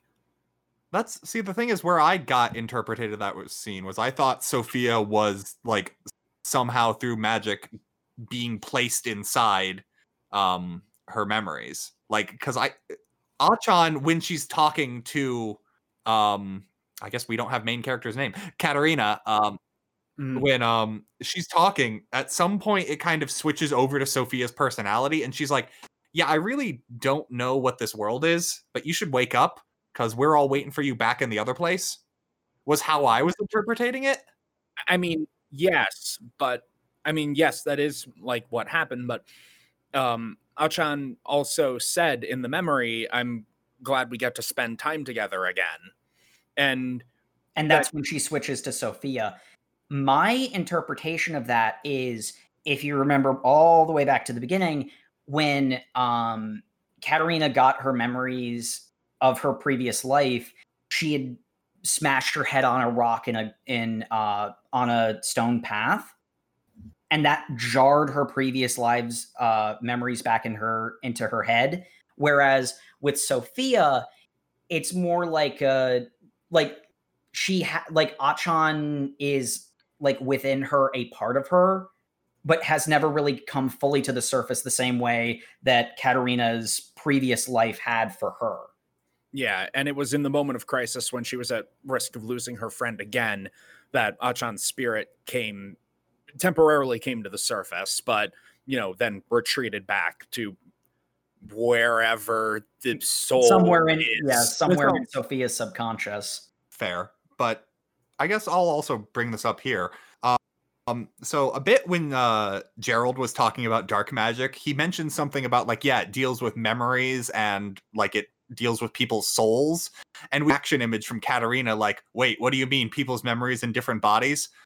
But then it's immediately played off. She's like, yeah, dark magic's scary. But are we gonna read into the fact that how she got isekai'd into this world is almost certainly someone doing dark magic? They never really address the fact that the actual Katarina Clays, the one born into that world, is conspicuously missing. Yeah. Also dead and filled with the soul of this otaku. I mean, yeah, there's a little bit of the fridge horror in that one. I thought they were going to address it, because Gerald brings it up point blank. They really don't, which I was a little disappointed by. We do see something isn't over yet, but it probably won't come up. It probably won't address it. We do see a bit more about how the whole soul transfer thing works, because that's basically the whole premise behind the student council president being villainous. Because through a long backstory, it's revealed that he is a bastard son, and the actual legitimate heir to the marquis that he was that he is posing as. Yeah. The actual legitimate heir was very sickly, and so the Marquis's wife, in a fit of extreme a combination of jealousy and super overprotectiveness, decided, all right, so this little bastard here, clearly doesn't deserve to live. My precious child does, because he's the legitimate heir. So I'm going to have one of my mooks perform the ritual to learn dark magic and just transfer my son's soul into this bastard. By And- casually murdering his mother in front of him. Well, she's nothing. You don't understand. Obviously, she's just a harlot. It's fine. Yep. Oh, It's so not fair that he gets a healthy body while my son has to die. Mhm. Well, actually, you're right. That isn't fair. But I mean, it's Oh, not. You're right. That isn't fair. That doesn't justify everything else you're doing. Mhm. But who really should have been punished in all of this? The one who cheated. Yeah, the Marquis. Marquis Deke that- kind of gets away scot-free from what we He see. does. But can I just point out for a second that the villain's name is Sirius Deke? I know, right? He's a serious dick. yeah, Well, his real name is Raphael. No, there is a Sirius and there is a Raphael. yeah. Can we point out how Katarina wakes up? She gets this backstory from him. I actually don't. There's a flashback. I'm not sure where the flashback is coming from. The flashback is Raphael / Sirius explaining his own backstory. What Is Katarina that has- before or after Katarina That- cheat codes her way through the conflict? that is before, because all Katarina knows going into the conflict is she knows the vague backstory, as was spoiled by Achan. She knows that the student council president's real name is Raphael. She doesn't understand the significance of that yet. Mhm. But, you know, she, as has been the through line this entire time, extends the hand of friendship to him. And it's later that Raphael explains his backstory in some more detail. Dude, Achan is a terrible friend. Like, hey, I had to work real hard to find the secret that unlocks this ending, but his name was Raphael. If you tell him that, it just skips all the conflict. Oh, cool. And literally, the only conflict we have in this is resolved by Achan's ghost going, hey, cheat codes. And then Katarina going, cheat code? And then he's just like, you really see me as a person. And starts crying, and I loved it. Yeah, it was great. I enjoyed it a lot.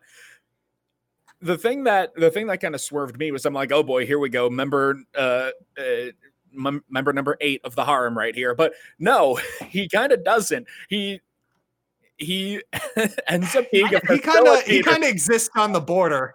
Yeah. He becomes like a facilitator for whatever outcome it is that Katarina wants. He's like, yeah, no, I'll just help you get the outcome that you're going for.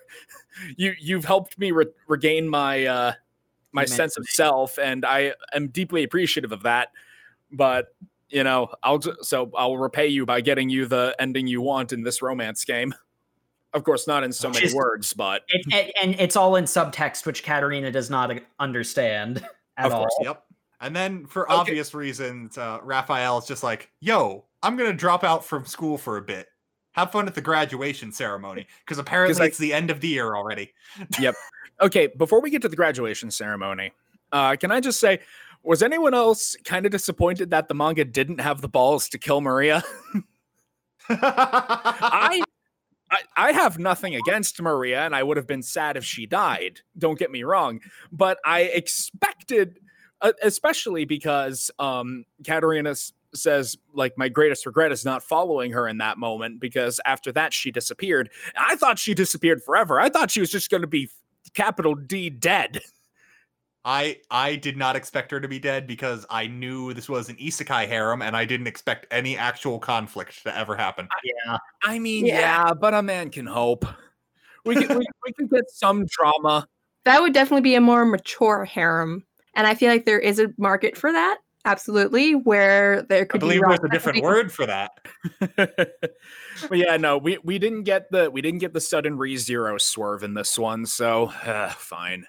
But yeah, we get to the graduation ceremony, which I misunderstood initially. I thought everyone was graduating. I'm like, wow, this was Me a too. really quick setup. But no. Yeah, but no. Me too. I thought They that clarify only this. Yeah, only the seniors are graduating, which is unfortunately Nicole. Nicolay? It's almost certainly Nicolay, isn't it? No, it's I've been Nicole. saying Nicole. Wow. It's probably I Nicole. think they're trying for the German like Nicole, and then like Nicole. Nikolai, or like there's different. They're just trying to be generic, like European sounding. It's close enough, but I mean there are different ways of having you can have a male Nicole or Nikolai. But basically, it's unfortunate because if He's gonna be Nicole- taken out of the running. Nicole graduates, he's not going to get to interact with Katarina. Everyone else going to move up in the harem, but Sophia's not happy about that. I know. She loves her brother. Yeah. And this is where we get Maria's backstory, which I think fits here equally as well. I disagree with Jake on this. I think after you've gotten the emotional investment of her disappearing, I think it's good payoff, especially with the pacing of the manga. I think it fits here equally as well as Fun Time Summer. Okay, I can see that. I think the reason why I had such an issue with it is because it paints the mom really badly. But I see your point here. I never felt really badly about the mother. I understand that she could have handled it better, but I mean, I can sympathize with her given the situation based on the information that's provided in this chapter about perhaps why she's behaving in such a way. I don't agree with how she's treating, Maria, but I can understand why. When I established how I interpreted backstory with Maria and her scene, I just assumed the mother was being very protective and scared for her daughter because I assumed she was like hesitant. Like, why would you be friends with her? Like they were malignant in like their wants. So I really never got a bad attitude. In my interpretation reading this, I felt the backstory here was good because it felt like reward for getting through the like tense emotional situation of the arc. And then we get the fun scene of graduation with Nicole getting a very ugly bouquet of vegetables because Katarina thinks, why would you want flowers? Everyone gets those. Those are dumb. I'm different.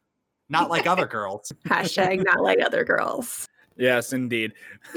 I mean, it's a practical gift, but yeah, no, you're totally right.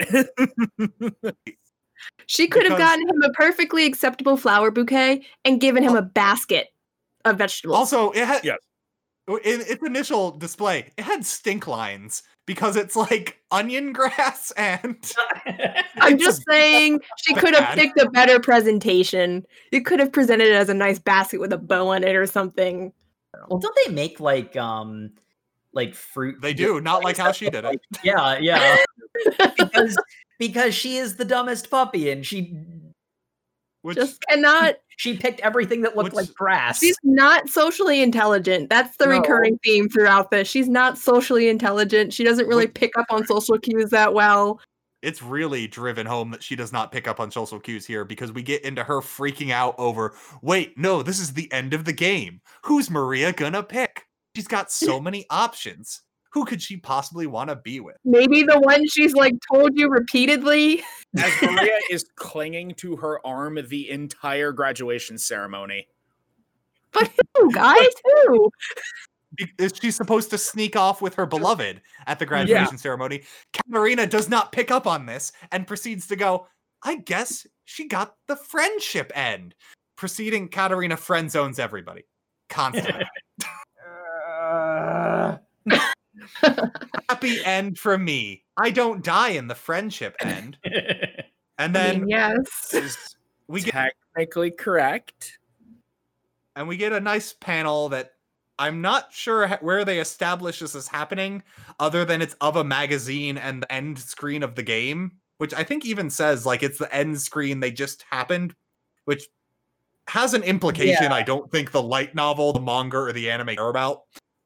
Yeah, that I think is more of a meta thing because like it's like Fortune Lovers getting a sequel. I feel like that's probably more like the story is going to continue past this point and not so much that like what was Her happening was universe playing out on ends. the screen Uh-huh. Yeah, she lost the tournament of power and their and their universe got destroyed. Ugh. Oh god, we've got to get the Super Dragon Balls now.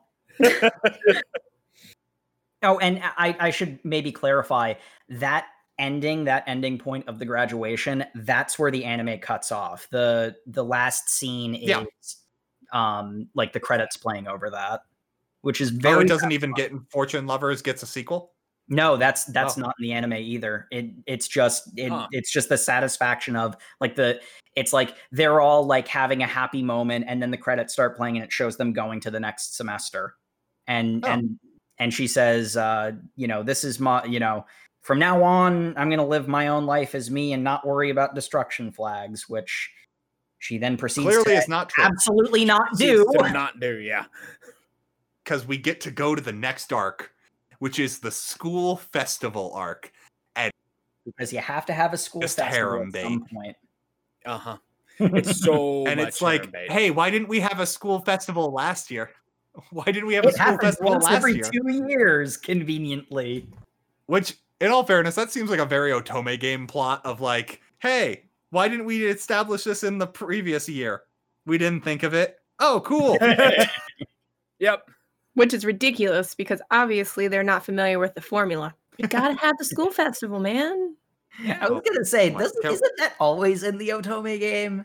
More or less. Can we go into how Katarina is like, school festival? Great. I'm going to get yakisoba. I'm going to get takoyaki. I'm going to get okonomiyaki. And I'm like, honey, No, I you're know not. Things You're- there. you're up. And she's like, well, I want to make a stand where I sell my vegetables. I'm like, why? Yes. Why? This is a festival for nobles. No one's going to be buying produce there. Like, I don't. It's not a farmer's market. She Well, just that's why doesn't Maria tries to understand boost her confidence and says, "Hey, we can put your vegetables in my sweets." There we go. I can only imagine Maria was like, yeah, I'll use your vegetables for my sweets. Oh God, she made so many vegetables. What if I just make shortbread cookies? Do you think she'd notice? No, she's Katarina. Of course she wouldn't notice. I threw away the vegetables. There's got to be at least one carrot cake in there, right? I like the panel of Katarina and Maria giving Gerald the puppy eyes, and he can't say no to the waifus. Both of them at the same time, just like, Gerald Sama, please. Individual chapters are divided up into like 2-page scenes is what happens. It's Yeah. really hard to describe because it's just harem bait. It's just cute interaction scenes which are fun to read, but not really any Yeah, that's- substance. I yeah. think the only thing really memorable is Nicole comes back for the school play, which Sophia has an excellent line where she's just like, brother, no, you've got to go interact with her. I know this is considered cheating according to harem rules, but it's okay. You are graduating, so you're at a disadvantage. Oh, that's also what we get. We get all of the harem people bragging about their status, which leads up into Nicole going like, well, I guess I'll just pretend she can be in my play. And we get basically they rehearse lines where Katarina is under the impression a play is happening, where Nicole is basically just grabbing her in his arms and saying, I have always loved you. I just want it to be you and me. And she faints from being too attracted to him. Yeah. She swoons super hard because he's too gosh dang handsome. And proceeds to not remember the confession. No, she thinks he messed up the line because he says Katarina instead of, whatever name of the character she's supposed to be in this little rehearsal. And she's like, oh, wow, he did that so well. He's going to kill it in this play. Meanwhile, Sophia's in the background like, good job, Oni-chan, you did it. And I think the It play is. also comes up later, but that's just a scene with Maria that doesn't really matter. It's just an excuse to get villain Katarina. It's not super clear, but I think it's a different play, question mark. They really want her to act in the. Then we're so. There's what I'm saying is it's nothing but harem bait, so it's really hard to keep track of what's going on because this is just filler. Because It is. Though one thing that I gotta say is we get villain Katarina, which is great, but like she plays the character that she should have been.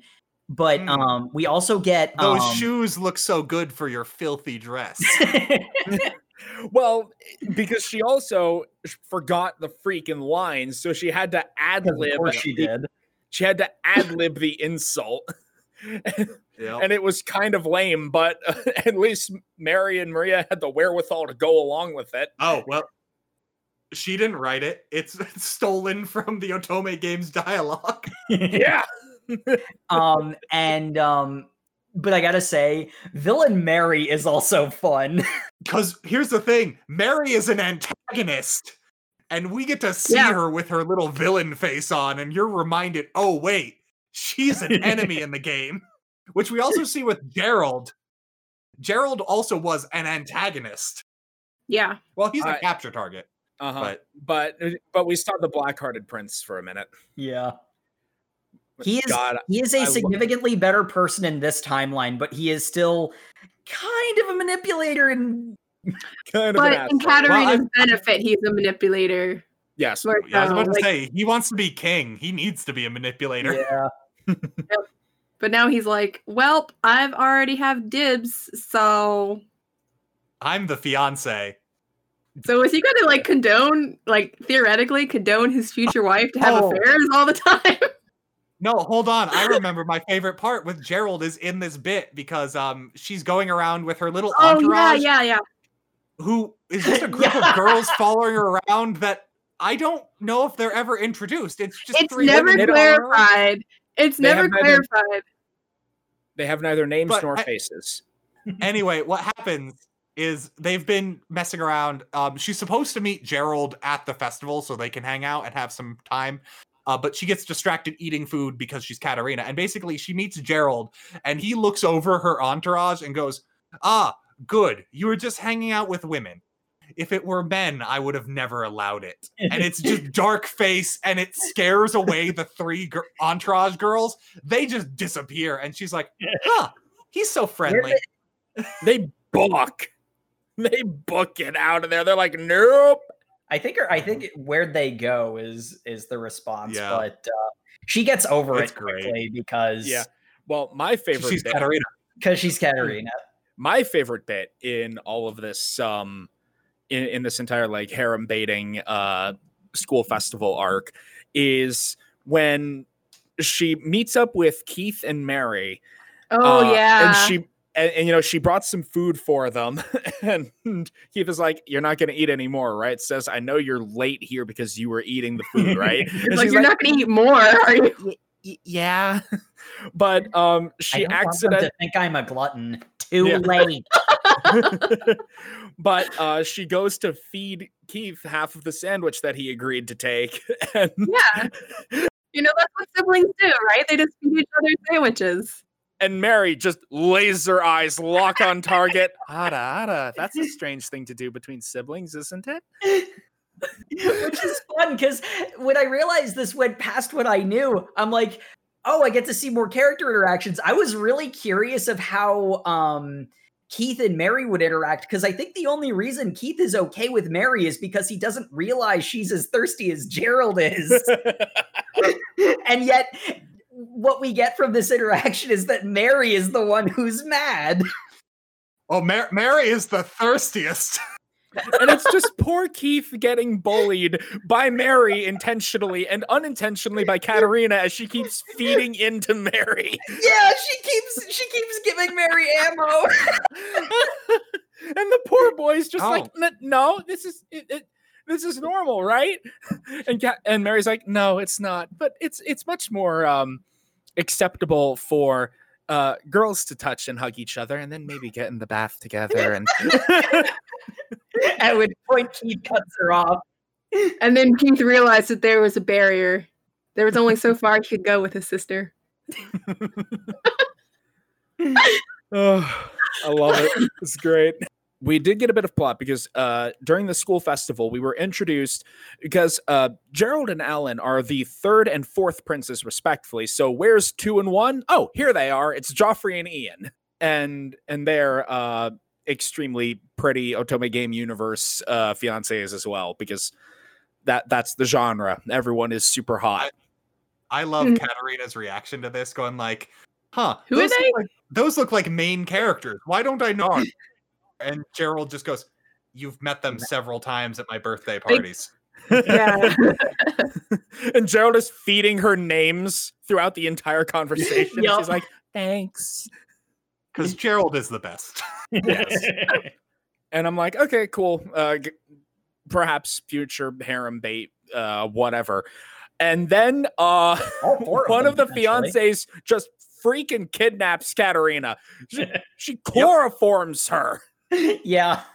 That was way darker than I was expecting. Because it's like the stuff with like the dark magic and Sirius wasn't that.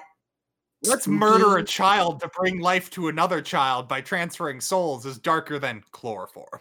I don't know. I guess it's just that's not even a joke. I mean, it is. Yeah. No, it is. It's thematically darker. But yeah, Katerina is late cleaning up after the play, and she's like, all right, I'll go meet everybody in the ballroom now. And some random girl offers to guide her because it's late out, and now it's dark. So here, I'll lead the way with a lantern. And they wander off school grounds because Katerina isn't paying enough attention to know what direction they're going in. Stranger danger as someone sneaks up behind her and puts a chloroform rag over her face, and she passes out. Only to wake up, and of course, everyone's like, oh, crap, where's Katerina? She's late. She's never this late. Even if she got lost and wandered off somewhere because she's dumb, she would still be here by now. Katerina wakes up in a fancy bedroom, having had a great night's sleep, and then she's like, wait a minute, where the hell am I? I just love this bit because she goes from, oh, I've been kidnapped, to full Stockholm syndrome in like 30 seconds. It's great. Yeah. She's immediately like, well, I've been kidnapped. Better get comfortable. Give me some nice clothes and some food and a book. Well, I'm going to live here forever. because the kidnapper, or at least the one holding her hostage, is one of the fiancés of the elder princes. This is another case where Katerina shows her selective intelligence, I guess is a way to put it, because she's able to figure out, like, she's been kidnapped. She figures out that she's been kidnapped immediately. This is a serious situation, so she has to dedicate actual brain cells instead of the council of idiots. But then they're like, oh, we're so the fiance is like, oh, I'm so sorry we had to do this. We'll accommodate your every need. At which point the dumbest puppy, all you have to do is give her some food and something to play with, and then she's a puppy. She's happy with it. She's fine. She's like, my friends are probably worried about me. I should get back home soon. But can I have more of this food? This is tasty. But for whatever reason, the hostage taker is not allowed to speak to Katerina about it. And some dude, I don't know if it's pretty her. Clear. I don't know if it's the butler. Oh yeah, he's the butler, and he's using. He is, but it's kind of weird because Katerina even notes this is like he's being very like authoritative and like he's in control of the situation, but she notices he's wearing servant's clothes. It's weird. Well, we see with the visual cues in the manga that this guy is probably using some dark magic, because every time this poor girl wants to explain to Katerina what's going on, because she seems incredibly remorseful about this whole situation. The butler just leans in, puts a hand on her shoulder, and is like, you don't have to say that. And she immediately goes, I don't have to say that, with this blank look on her face. And then leaves the room. Yeah. Though one of the things I like is Katerina, and again, in a moment of like, clear thought, Katerina intuits that you're not the one who came up with this plan. And as it's being presented to the audience, it really does seem like it wasn't her idea. Even if she did do the planning itself, which she confesses to. Well, she actually says that it was her idea. And I kind of like that because it shows that when Katerina's in not dumb mode, as rare as that is, it's not just straight author clairvoyance, that she actually correctly read the cues because she's been kidnapped. This is a serious situation. Oh, they're feeding me and treating me nice. I don't care anymore. Wait, she's acting weird. Something's wrong again. And like the moments where she's actually paying attention, it's not just that she's getting author clairvoyance. Like she's actually legitimately reading the situation. Mm-hmm. I love the bit when she comes to visit her in the middle of the night and just she wakes her up. It's like, I was worried if you were gonna be upset, and she's like, that doesn't make any sense. I was sleeping. The fiance is like, I was concerned you wouldn't be able to sleep because you're so stressed. And Katerina was having a nice deep sleep, not a care in the world. Whereas the one who's worried about sleep is the one who obviously, like, Katerina even notices, I'm pretty sure you're the one having that problem. But anyway, that chapter basically ends with the reveal panel of Selena going, I was the one who planned this. Shock. And then the final chapter we read was amazing because it's nothing but the actual brain trust relating to the problem at hand. As the harem realizes the queen has been captured and they need to simp their way together to get a plan to get her back. Which is great because my man Gerald received a ransom note where he was told in order to get Katerina back, he has to renounce the throne. And he's just like, cool, if I can't have Katerina, being king means nothing. And it takes Mary, like villainous supreme, to go, well, they'd probably just kill her anyway. Yeah, and she's like, that's dumb. Don't give up the throne. That'd take some time. We're gonna go kill some bitches. They'd just kill her. So let's go kill him ourselves. Yeah. Yes. Mary just immediately goes to bloodlust. She's like, I'm going to find him and I'm going to crush him. she gets up, starts walking out of the room. Raphael happens to wander in. They have to physically restrain her from attacking anyone and everyone she finds suspicious. She basically says, I'm going to go where I think she is and I'm going to beat people up until they tell me where she is. And like, I appreciate that. She is a woman of action. Yeah, she's great. I love the character moment for her because like once they restrain her enough that she's not, actually going out to attack random people, it shows like how much of a spiral she's in. That's a really good character moment for her. But that is where the manga ends, and that is as far as we can go then. So I think it's about time we started wrapping up. Let's go with favorite characters to start off with. So obviously, husbando and waifu choices. I've already stated mine. Alan is my favorite of the boys, just because he's hysterical. And Mary is 100% best girl because best character design, and she is a woman of action. She is the most complex of the female characters, in my opinion, and really interesting. Of the boys, I really like Keith. I don't know, the beleaguered, all the crap that he goes through. The put upon every man. I feel for him. And boy, the girls is hard for me because I love all of them for completely different reasons. Katerina is so freaking charming. I adore her. I guess from the perspective of, if we're talking favorite characters, I would say Katerina, because she, she's an idiot, dense harem isekai protagonist.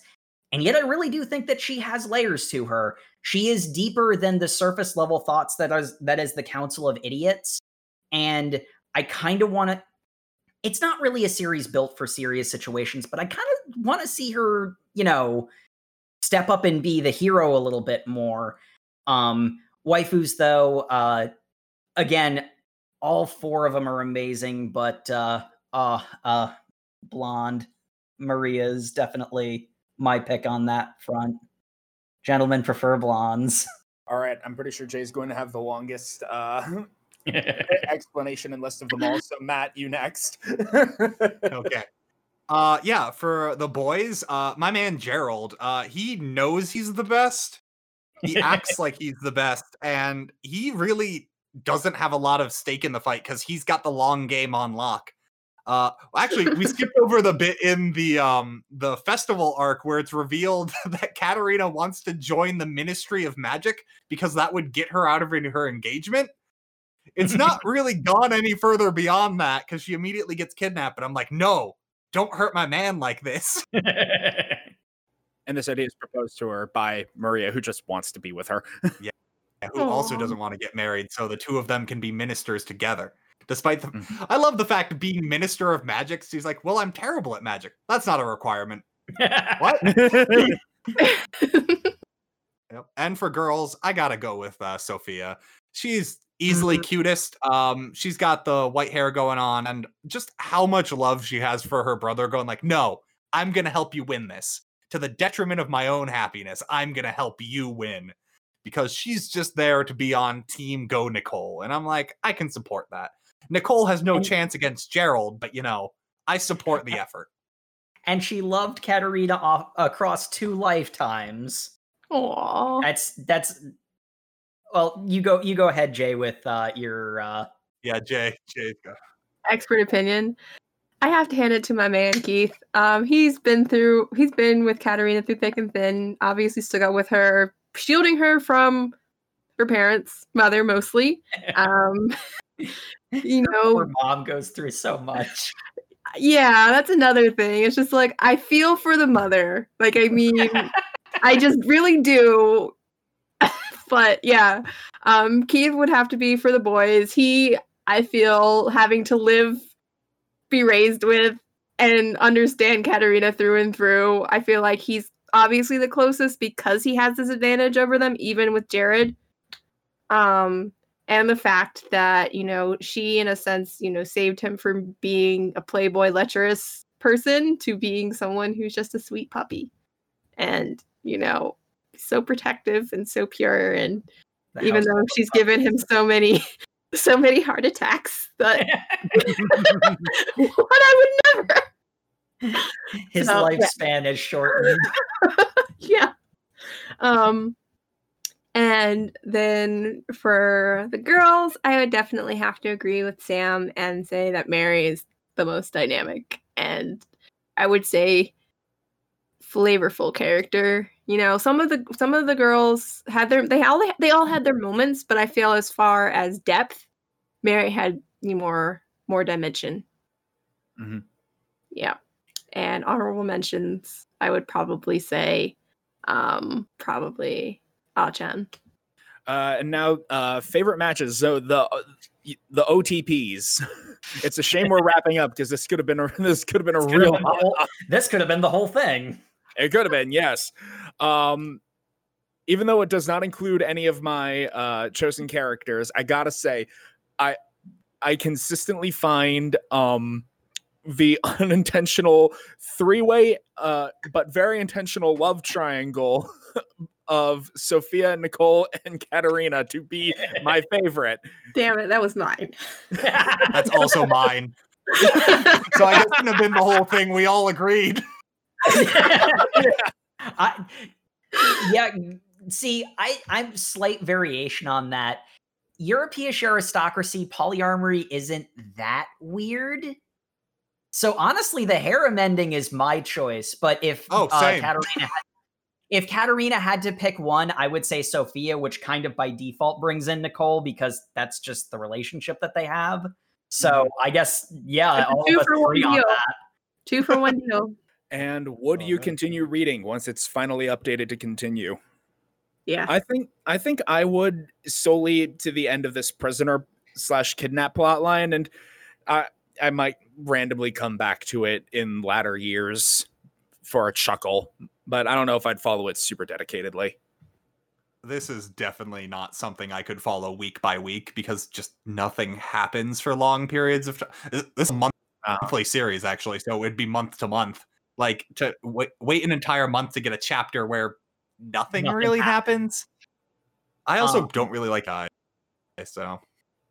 So for me, I'm definitely going to continue, but this is a series that you kind of have to binge. So I'm going to put it down until it finds the end of another plot arc and then binge it, but I would definitely not read it week to week because... So, Jacob, this is another thing I want to bring up. You mentioned your favorite part was Katarina and you'd like a more serious take on it. I can't speak on that, but I know there is a spin-off manga of this. My life as a villainess, my next life as a villainess, all routes lead to doom. That the only difference is Katarina hits her head and regains her memories when she's 15, right before going to boarding school. Oh. Yeah, she would have to actually step up more often then. Because she'd actually have to deal with the plot of the game rather than having the plot of the game already be taken care of by the time she's there. Yeah, that sounds interesting. I can't speak to its quality, but I know it exists.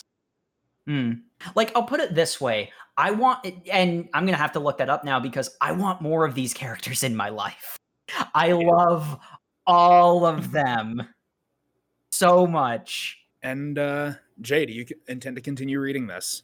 I'm probably gonna let it rest for a while and pick it up once there's another chunk of episodes to pick up, because it is something that you really do need to binge. All right, and that concludes this episode of the Over Manga Cast. Thank you for joining us, everybody. Remember to subscribe and leave a comment or review. It helps us out immensely. Follow us at Over Manga Cast on Twitter to see what we are reading and memeing about every week. It is entirely just screen caps that we send to the group chat of certain panels going. Yeah, we already talked about it earlier. Matt posted the one of the pixelated snake. So yeah, snake. Yep. And they also pixelate the snake multiple times. Like, after you know what it is, they'll still just pixelate it because it's funny. Oh yeah, they know what they're It's about. great. and yeah, Matt, go ahead. I know you're excited for next week's episode. I am, because next week we are reading Chainsaw Man chapters 1 through 22, and I am so excited for these guys to read it with me, because I do love me that manga. Mm-hmm. It's a shame we're only getting the first 22 chapters in, but I'm sure you guys are going to love it too. It is great. I'm looking forward to it. All right, join us next week for that. Farewell, everybody. Have a good night. Later.